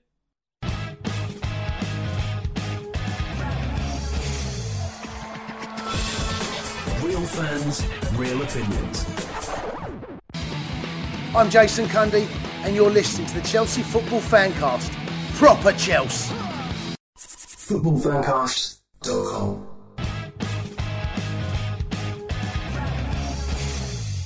Welcome to the Chelsea Fancast Part 3, because we've had Parts 1 and 2, so now it's time for Part 3. I'm Stanford Chidge, of course, and I'm joined by the Right Honourable Jonathan Kidd. Hello. So there you go. Have you formed a new government yet? I'm thinking about it. Are you not in the running? I would imagine you're in the running to be the next Prime Minister. Everybody seems to be. I'm doing it for a day, and then I'm going to be ousted. There we go. That would be par for the course at the moment. We've also got with us an absolutely fantastic human being, one of my favourites on the planet, Mr. Mark Meehan. Hello, everybody. Andy Warhol wasn't wrong. Prime Ministers are 15 minutes long. I love that. That's brilliant. Well done. Right. Some may say it's a shame that the Chelsea Fancast is not 15 minutes long, rather than 2 hours and 15 minutes. Not me and JK on it. It's never on. Well, for you know me. minutes. I'm in one of my strange, funny moods tonight. As you probably realise, I'm feeling very late. I told you earlier on that I'm not with it today. I mean, I didn't send you the bloody notes until about 20 minutes before kickoff, so I am not on it. I'm feeling very laid back. Anyway, I've kind of got demob. I'm demob happy because I'm having the week off next week. Right, Brentford Chelsea. Next match. Mark thankfully informed me during the break that this is on Amazon Prime on Wednesday, which is just as well because I ain't got no fucking ticket to go. I can't go to the midweek games anyway, but I do remember, annoyingly, I had a ticket for Brentford last year, and of course Brentford tickets are like rocking horse shit. Hen's teeth. Yes, and I couldn't go because of the COVID issue, so somebody got my ticket actually, but it's a shame to miss it. It's a place I'd like to go and see a Brentford-Chelsea game. But there we go. I can't be there, so I should be watching it on Amazon Prime. But it has not stopped me from doing what I always do before a game, JK. I do a team selection. And I'm looking at my team selection now and saying, it's shit. Why? I'm just thinking, what the fuck was I thinking here? Do you know what? I'll tell you what I was thinking before I tell you what the team was. Brentford are very fast and very physical in my memory of Brentford. So I felt we need a pretty fast and physical team in as much as we can. So you chose Dave. Well, I'm just looking at that now, but yeah, but I don't think. Well, I'll have. I mean, come on, there's some mitigation there, as I know you know. But anyway, Kepa in goal, obviously. I think a back three, because I think that's what he'll go for, really. Chalobah, Silva, and Koulibaly. I think there's an asterisk by Silva's name because I think that Potter was saying he had a knock, didn't he, after Villa, so he may not make it. In which case, I presume you would bring Aspie back. Okay, I mean, fucking can't play. You can't play Cucurella there, so it would be Koulibaly, Chalobah. He's played Chalobah in the middle, and Aspie if Silva's not fit. I would suggest in the middle of the pitch because we're going 5 in midfield, which is not dissimilar to kind of how he was thinking at times on Sunday. But I would have Kovacic and Loftus-Cheek. Don't know which one would be the more holding, but either can do it. And Mount, because Mount gets up and down. And I think you're going to need that with Brentford because, as I said, they're a very physically fit team. Loftus-Cheek's a monster in midfield. He won't get bullied. Kovacic will snap into tackles, and Mount's got the energy of a fucking nuclear battery. Yes, we're going to play wing-backs. Chilwell, I know, having said everything that I've said earlier on tonight, I think he's still going to do it. Chilwell on the left, Aspie on the right. Not ideal with Aspie, but actually if it was a choice between Aspie, Loftus-Cheek, Sterling and Pulisic and Hudson-Odoi and Uncle Tom fucking Cobley and all, it's Aspie, isn't it, really? Anyway, up front, I'm being a bit weird here. Again, going against what I said earlier on, but I think this is also a little mix of what I think he might do. Because they're playing 3-5-2, basically Sterling's dropped. So I've gone with Havertz and Aubameyang. But I would be equally happy. I'm actually really weirded out by that because I think actually I meant to pick Pulisic and Aubameyang, but must have pressed Havertz instead. So, but anyway, I wouldn't be surprised if he plays Havertz and Aubameyang. I think I might be tempted to play Pulisic actually. Oh, I know why I chose Havertz. Yeah, Havertz is a unit, useful for corners, in like Drogba used to be. So that's why, because he can help us defend. So. I'm basically kind of mindful of the fact that Brentford are very, very fit, very, very fast, and might go the air raid option like they did to us last season. But there you go. I commend it to the house, JK. Yeah.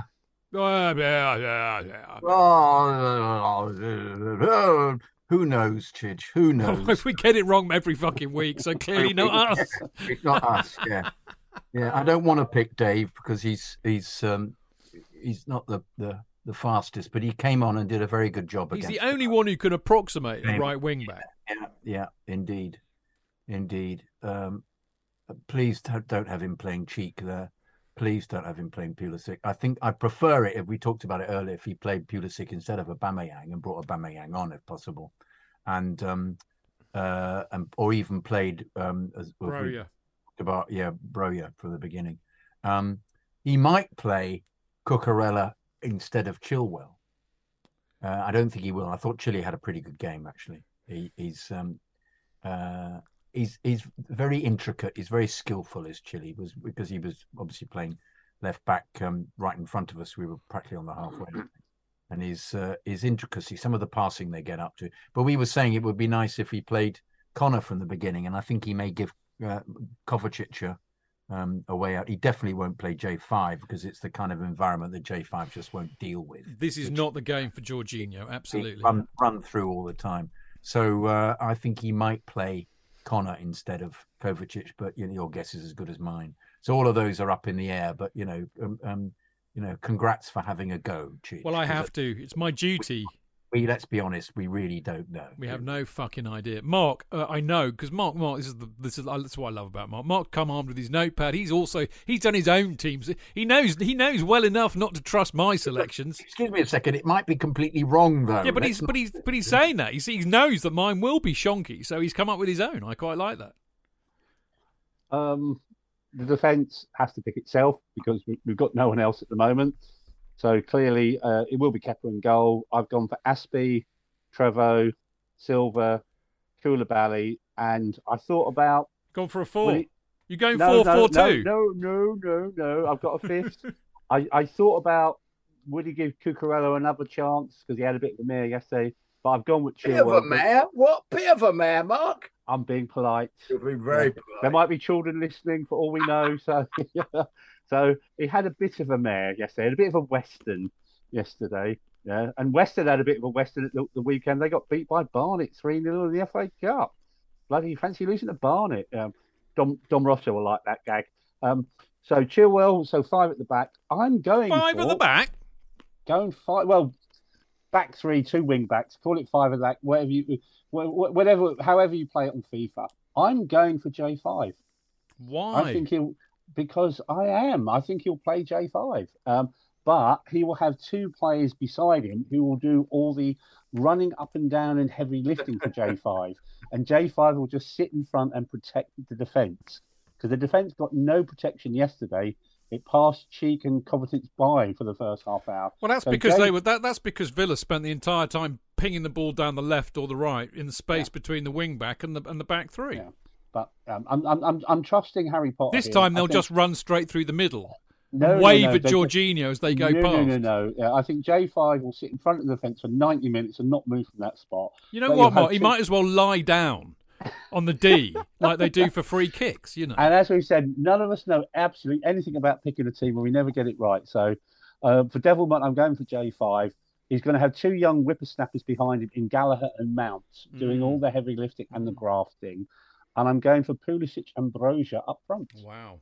Radical. That's similar to what I suggested, except what are we saying? Chile or Cucurella? I think it'd be Chile. Cucurella, you said. Yeah. No, I did. I said it. Mark said Cucurella. You reckon Cucurella? I thought Cucurella because he had a mare, but I think he'll go with Chilwell. Okay. Well, there you go. As we said, we'll find out tomorrow. Not tomorrow. Sorry, we'll find out on Wednesday at about 6:30, I believe. So I shall be still working at that time, so I won't know until I get home at about 7. But there you go. So what do we reckon on this one then? I mean, do you know what? I found some absolutely fucking brilliant stats on this. You're gonna love this. You're gonna love this. But I'm gonna tease you for a minute because yes, I am. So there we go. I mean, I think look, just talking about the lineup for a second. I mean, I think we've done it to death, enough. I mean, the only other thing I would say that I would throw into this mix I wonder if he might have an eye on the United game on Saturday. Because I said he wouldn't, they always say, we take it one game at a time. And then he changed everything for the Wolves game before the Milan game. So he clearly lies. So I'm wondering if he might do quite a big change before the United game. Because, of course, Potter is human. Beating United, even in their shitness, is still a feather in a cap. And, of course, he used to beat them regularly with Brighton, didn't he? So, anyway, he may have an eye on that. But we shall see. As I said, we get this wrong every week. So, there's no point second-guessing. What I would say about Brentford they are an interesting bunch, as we well know. I was kind of thinking before I did the notes today that they're quite a schizophrenic side. As in they kind of win or lose. There's a bit of that. I mean, their last 5 games are interesting. I mean, they beat Brighton 2-0 on Friday, which is no bad result. They got hammered by Newcastle 5-1 away when they were shocking. They drew with Bournemouth away, which Bournemouth have turned it around since they got their new manager. They got humped by Arsenal at home 3-0, and they beat Leeds 5-2. So they've scored more goals, I think, than anybody apart from 4 teams in the league at the moment. Here we go. Got some great stats here. They failed to win. The Bees have failed to win. Oh, this is the stat I loved. Right, the Bees have failed to win across their last 6 midweek Premier League matches, drawing 1 and losing 5. Okay, isn't that great? They failed to score in 4 of their last 6 London Derby home matches, where they've won 2, drawn 2, and lost 2. Oh, well, that's perfect. There we go. Ivan Toney has scored 30% of Brentford's total Premier League goals. That's the highest percentage of any player in the competition. So we all know who the danger man is, don't we, JK? That other guy. What's his name? Can't remember. Number 10. Yeah, Tony is a handful. He's a good striker, isn't he? There's no doubt Player, about should that. have played for England. He should be, actually. Top goal he scored at the weekend. That flick, fantastic. Great player, good player, in form. Got to be picked. Southgate should have picked him. Yeah, well, Southgate's a knob, so he won't. We've established he's a knob. Yeah, I agree. Yeah. I love that little rumour doing the rounds in the papers that Tuchel said he'd be very happy to take England on when Southgate goes. And I was thinking, fuck off now, Southgate. We might win the World Cup with Tuchel in charge. Who'd have thought, eh? Hey. Tony is a handful. But Mark, so are Brentford, I think. I mean, they are no mugs. They're 9th in the league. I think possibly about maybe 3 or 4 or 5 points behind us. They're not far away. They are so not to be taken lightly. And I mean, I know we beat them, in both the League Cup and both the away matches last season, didn't we? We lost horribly, didn't we? We got we got fucked over, didn't we? 4-1 at home on April the 2nd. When we did we had one of those brain fart matches like we did against West Brom. Yes. I mean we did. But in the away games, we won 1-0 in the Premier League and 2-0 in the League Cup. But I do remember Mendy making great saves, and I do remember that we had the runaround for most of those games. They were physical games. I think this is going to be much tougher than it should be, Mark. I agree. Two very tough games at Brentford last season. Yeah, particularly the league game. How we got out of there with a 1-0 win in the league game, and that was the game where Mendy made some tremendous saves. That was almost like daylight robbery. Like when we were having a beer with the Brentford fans after the game. Could not believe how well Brentford played that day. They threw the kitchen sink at us in that last half hour, but our defence was superb. That afternoon, and again in the League Cup game. They had good spells in the League Cup game, but it was a bit of a smash and grab that night as well with the 2-0 victory. And they just battered us at the bridge. So this is no easy game. This is a tough game. And they are a bit yo-yo, but they're normally very good at home. Apart from, I think, they lost at the start of the season 3-0 to Arsenal. They're normally quite good at home. So this is going to be a tough game on Wednesday. No, I agree. And I mean, what I was saying earlier on, JK, that they've scored 18 goals this current campaign. That's 6 more than they'd scored at this stage last season, and only 4 sides can better that so far this season. So they're scoring a lot. Are we one of them? No, we're not. But on the other hand, I think that we can boast. There we go. Chelsea boast clean sheets in 7 of their last 10 matches away to London opposition. 1-7, drawn 2, lost 1. No Premier League side has conceded fewer away league goals after the break this season than Chelsea's won. So, and we're coming on the back of about 3 or 4 clean sheets, and we've only conceded 1 goal since Potter's turned up. So, was it 2 actually? 2 goals since Potter turned up. So, we're not leaking many, and Brentford are scoring lots. So, I wonder if that might cancel each other out. Well, there's another stat that I thought was very interesting. It's kind of my harbinger of doom stat, JK. Potter can become only the 8th Premier League manager to win his first 4 Premier League matches in charge of a club. And interestingly, 4 of the previous 7 have actually been Chelsea managers. Yeah, I don't know the answer, but I wonder who they might be. Mourinho? Yeah. Sarri? Ancelotti? Yeah, possibly. I think the Brazilian. Who was the Brazilian manager? Scolari. Scolari. I think Scolari made a really good start as well. Yeah. Then it went tits up, didn't it? Then it went tits up. As I remember the show at the time, it's all gone Scolari. Yeah. Yeah. So there we go. So that, of course, means that we're bound to lose thanks to that stat. In the normal logic and scheme of things, we're not bound to lose because they don't like playing at night. No, they don't. They don't like midweek games, do they, Brentford? It's the cold air. So anyway, silliness and stats apart, how do you see this going, my old China? My old China. Well, I reckon it's going to be about, 1-1. 1 each? Yeah. 1 all? Well, I reckon. Okay. Why? I don't know. I've just plucked it out of the air. I don't know. 2 all. I don't know, 1-1, 2-1. Do you want to have 4 goes at it, just in case? Yeah, can I? Yeah. Yes. Yeah. 2-1 to us. Okay, so I'm going to go with your first one, which is 1-1.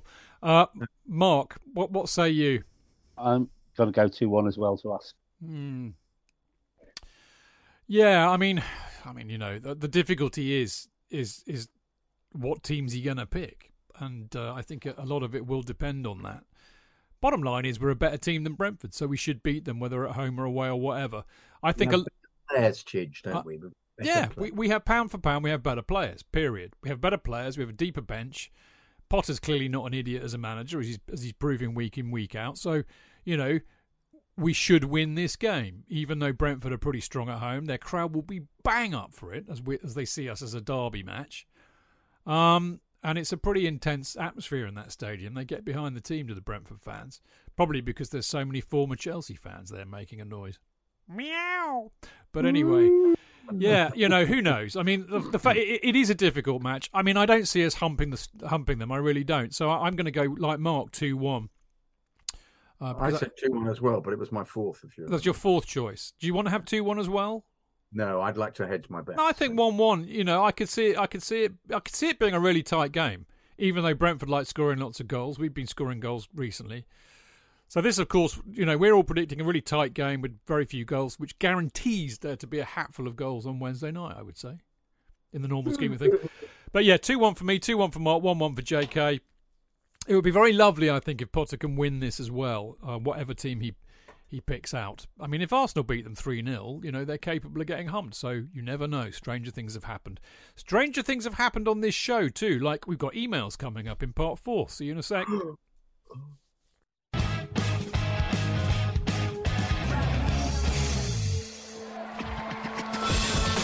Real fans, real opinions. I'm Jason Cundy, and you're listening to the Chelsea Football Fancast. Up the Chelsea! Footballfancast.com.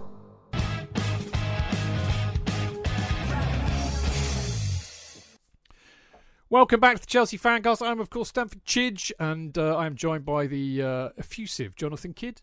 Top of the morning to you. And the absolutely lovely Mark Meehan. Good evening, everybody. There you go. Great Irish accent from Mark there. Anyway, it's time for emails, which we've not done recently, and I apologise for that. We've been quite busy on the show, had other things going on, but sorry to those who've written in and didn't get it read out. And I think this is alluded to in this first email, funnily enough, JK. It's from George Spencer. Dear Chidgey and the gang, I'm typing this after listening to updates from our 2-0 win over Aston Villa. I've given up going to the White Horse on Sundays as they hold their weekly meat raffle at the same time as Super Sunday. And as such, there's rarely room to breathe. To cap off a good weekend, following Winchester City's draw at home to third-placed Chesham United. Sorry, we're in a world that I know nothing of here. It's always nice to see Steven Gerrard slip on his backside and also to beat a side associated with the Cannock Chase car park lurker. Something I know nothing about either. Is he? Ben Collymore. Yeah. Oh, well done. A very dogged individual. Very doggery indeed. Yes, spoke doggery. Doggerel, sorry. Graham Potter has proved that, like his namesake, he is indeed magic, or the force is with him, if you want to be facetious. And he could well build a dynasty at the club, like Sir Alex Ferguson at United. It was also good to see Mason Mount on the score sheet, which should put the usual suspects back in their boxes. However, the news that Reece is now out until Christmas is a real sickener, especially with the World Cup coming up and Trent being arse gravy, but still being touted as the reincarnation of Cafu because of who he plays for. I've heard rumours linking Mbappe with us due to him following several of our players on Instagram. The question is, would you take him at Chelsea? I certainly would, yeah. I'm happy enough with Aubameyang as a stopgap, but I feel this isn't an opportunity you can pass up, especially if the Scousers are also in for him.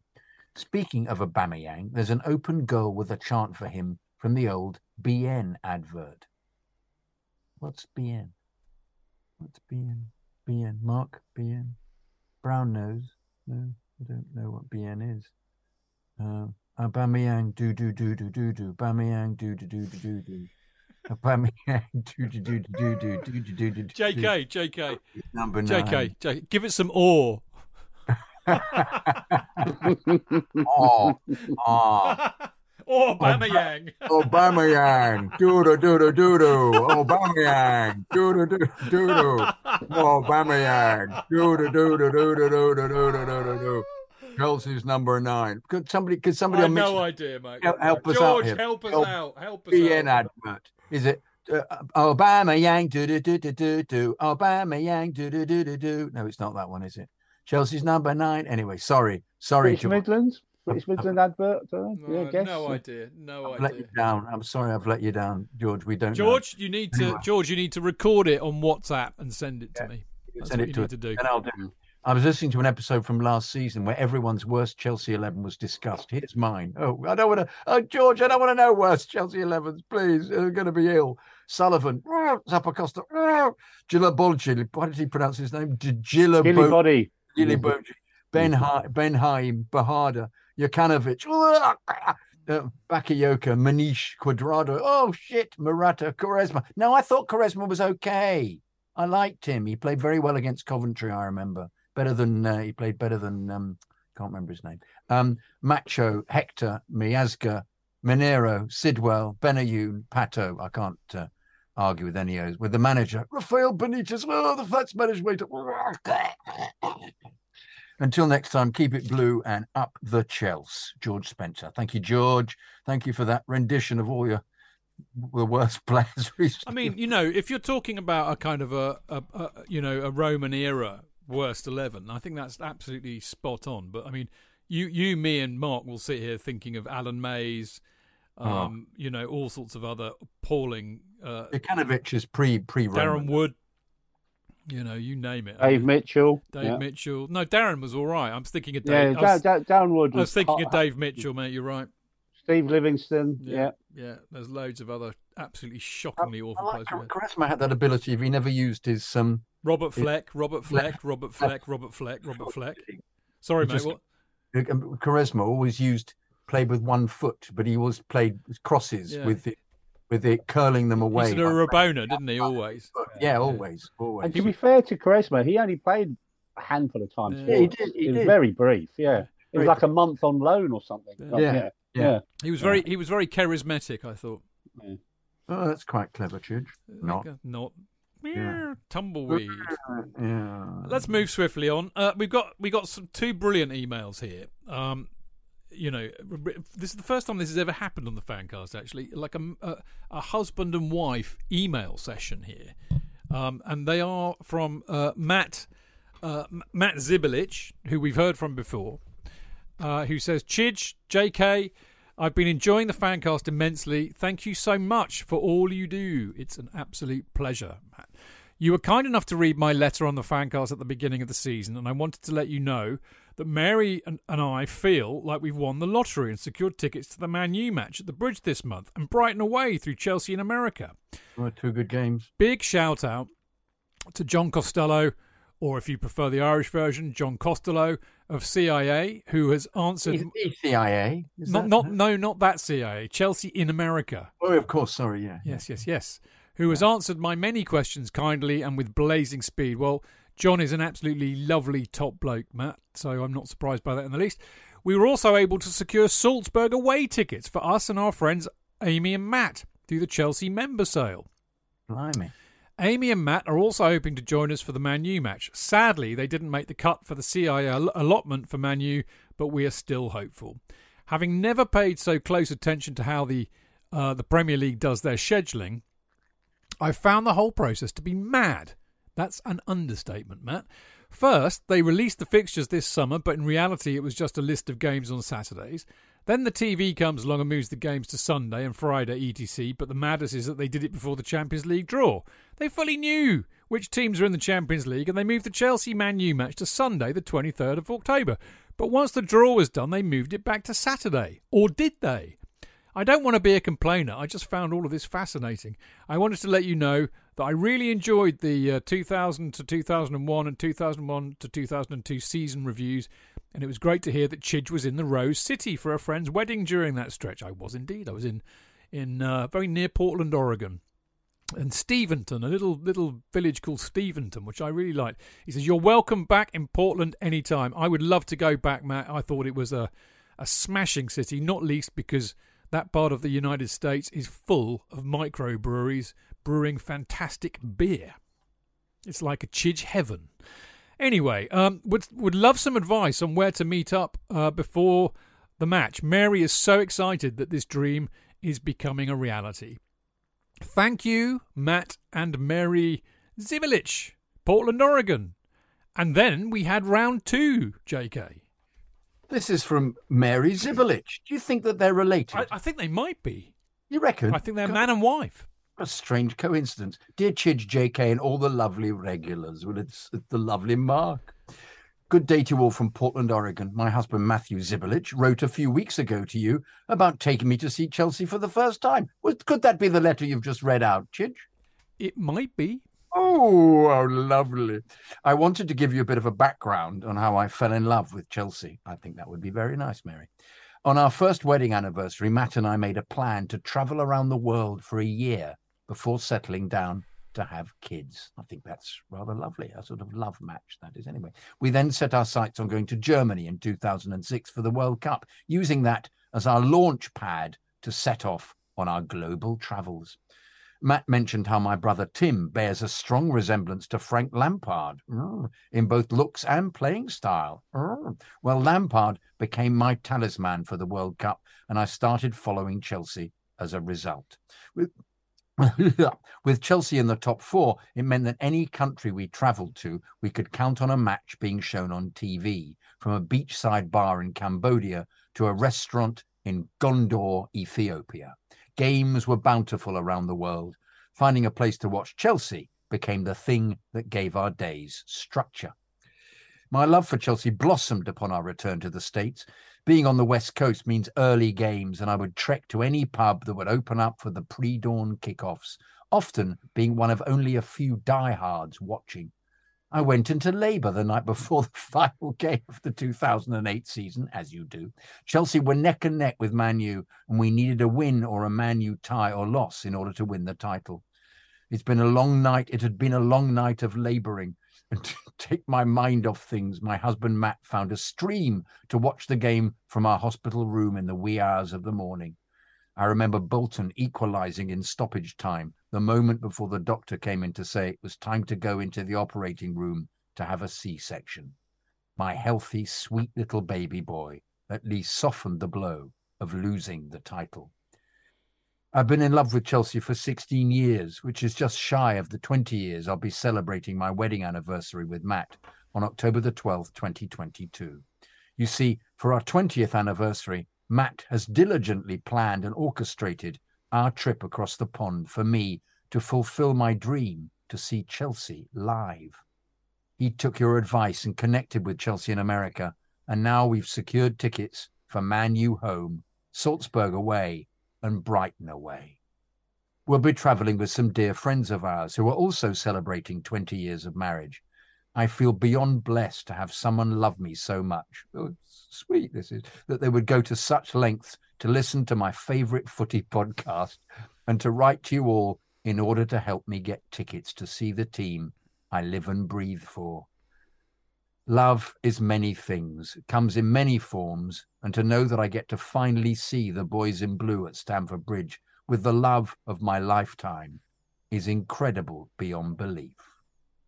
We look forward to raising a pint with you all when we come to town. Keep the blue flag flying high. Mary Zivilich. Z Blues on Mixlr, formerly F Mary Kill. Oh, wow, how lovely is that? How completely lovely is that? It's very loved up, mate. The love there. I'm jealous. I'm so jealous. So am I. And I'm happily married. Yeah. But I'm a bachelor. You are, aren't you? I mean, I get you love Chelsea more than me quite regularly. I say, yeah, but I love Tottenham more than you. That's horrible. It's an old joke. That's an old classic, isn't it? It's an old horrible. classic. Yes, it is an old joke, but nonetheless horrible. I know, but it was a joke, mate. It was a joke. I know it was a joke. I know, but after Mary's I know. loved up letter, loved Mary. Beautiful, wow. Mary. What a lovely couple you sound, and that's a beautiful letter. I feel I must come along to the cock if we invite them. Well, indeed. I mean, embrace them both. I just feel completely. It's necessary after that to meet them. Wowee. I will give Mary and Matt. I've got your email address, so I will ping you back my phone number. So find me on WhatsApp. There is a complicating factor in all of this, which I will reveal in a minute. But Mark, what did you think of that? Oh, what a lovely letter. Glad they're getting over to see not just a Man United game, Brighton away and Salzburg away. Yeah, proper. Yeah, I'm going to Salzburg away, and I could not believe I got a ticket. So I know how they feel as well. So who knows? Might bump into them in Austria next week. There you go. Yes, the complicating factor is that You've kissed Mary. I've what? You've kissed Mary when you were in Portland. No. I should be so lucky. No. The complicating factor is it's my aunt's birthday on Saturday, and is she going to the game? She's got my ticket. That's the problem, Mark. She's got my no. It's her birthday, and we're all going to lunch down in Hampshire. So I've got a chance of making kickoff, but it's going to be really tight. But I would be. I will let you know my number, Mary and Matt, and I will keep you posted on my movements. But I doubt if I'm going to make the cock before the game. That's what I'm going to say. But I'm certainly up for making it afterwards and meeting you. I did it the other week when I met the absolutely delightful Scott and Jen, who were wonderful. So, and actually, it's a bit saner after the match because it's not as mobbed. So actually, it makes more sense. But I will keep you posted either way and let you have the numbers of a few of the others that will be going, because I'm sure anybody who's on this fancast would like to meet you too, because it is just such an incredible story. And you know what? Even if I have no fucking chance of making the game, I'm still going to come up just so I can try and meet you two. So how about that? Boom. Mic drop moment if ever there was one. Chidge has a heart. Chidge has a heart. Who knew? Yeah, exactly that. Certainly not me. Anyway, right. What a lovely note to end the show on. I mean, that's as you can see, that's really tickled us all three of us. Chidge has a heart. Chidge has a heart.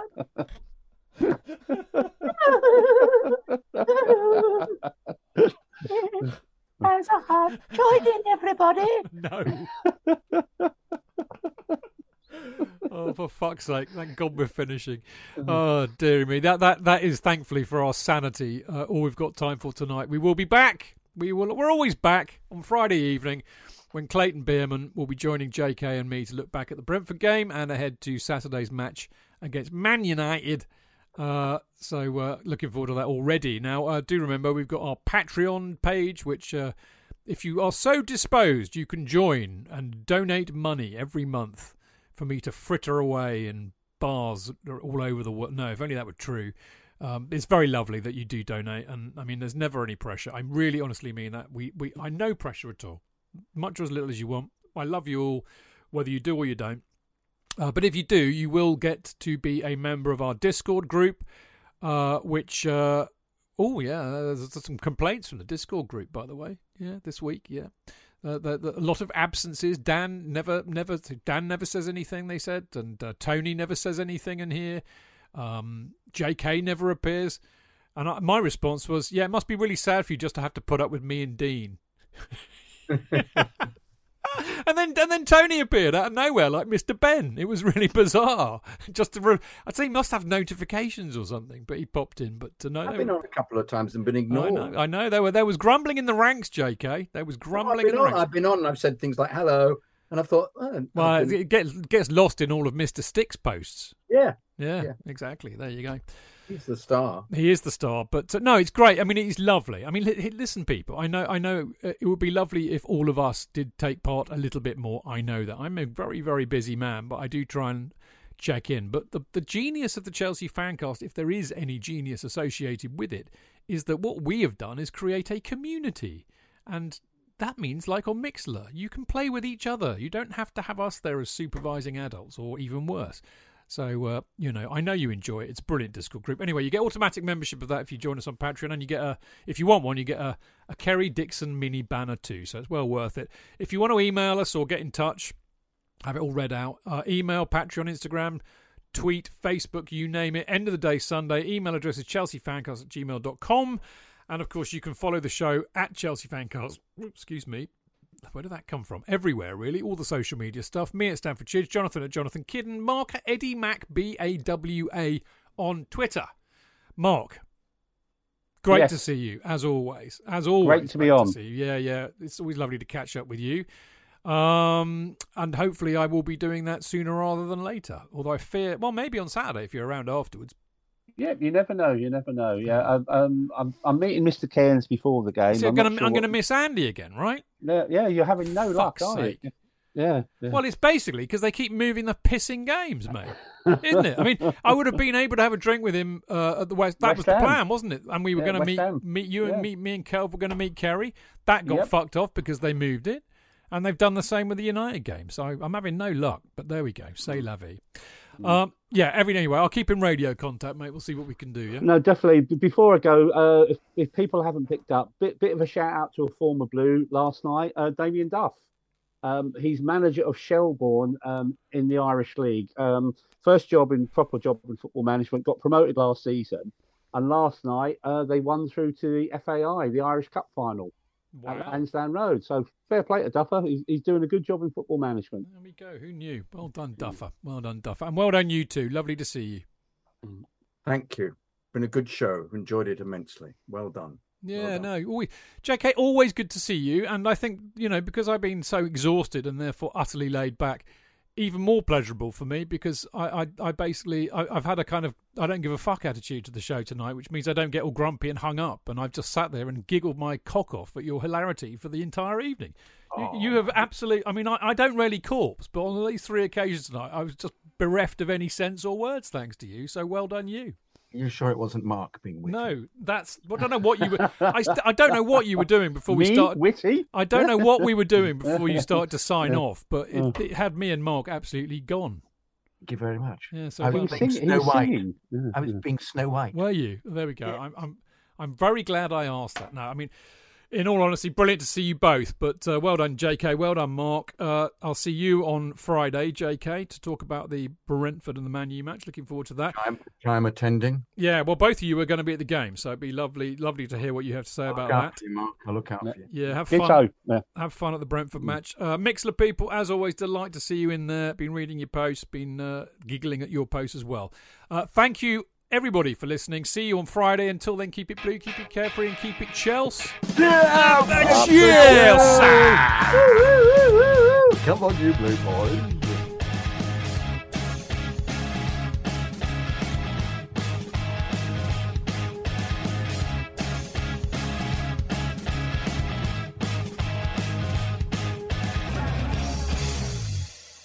It's the 90th minute. All your mates around. You've got your McNuggets share boxes ready to go.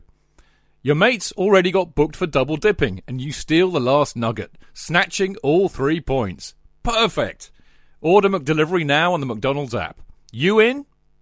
At participating restaurants, 18 plus, serving times, delivery fee and terms apply. See mcdonalds.com. A lot can happen in 3 years, like a chatbot may be your new best friend. But what won't change? Needing health insurance. United Healthcare Tri-Term Medical Plans, underwritten by Golden Rule Insurance Company, offer flexible, budget-friendly coverage that lasts nearly 3 years in some states. Learn more at uh1.com.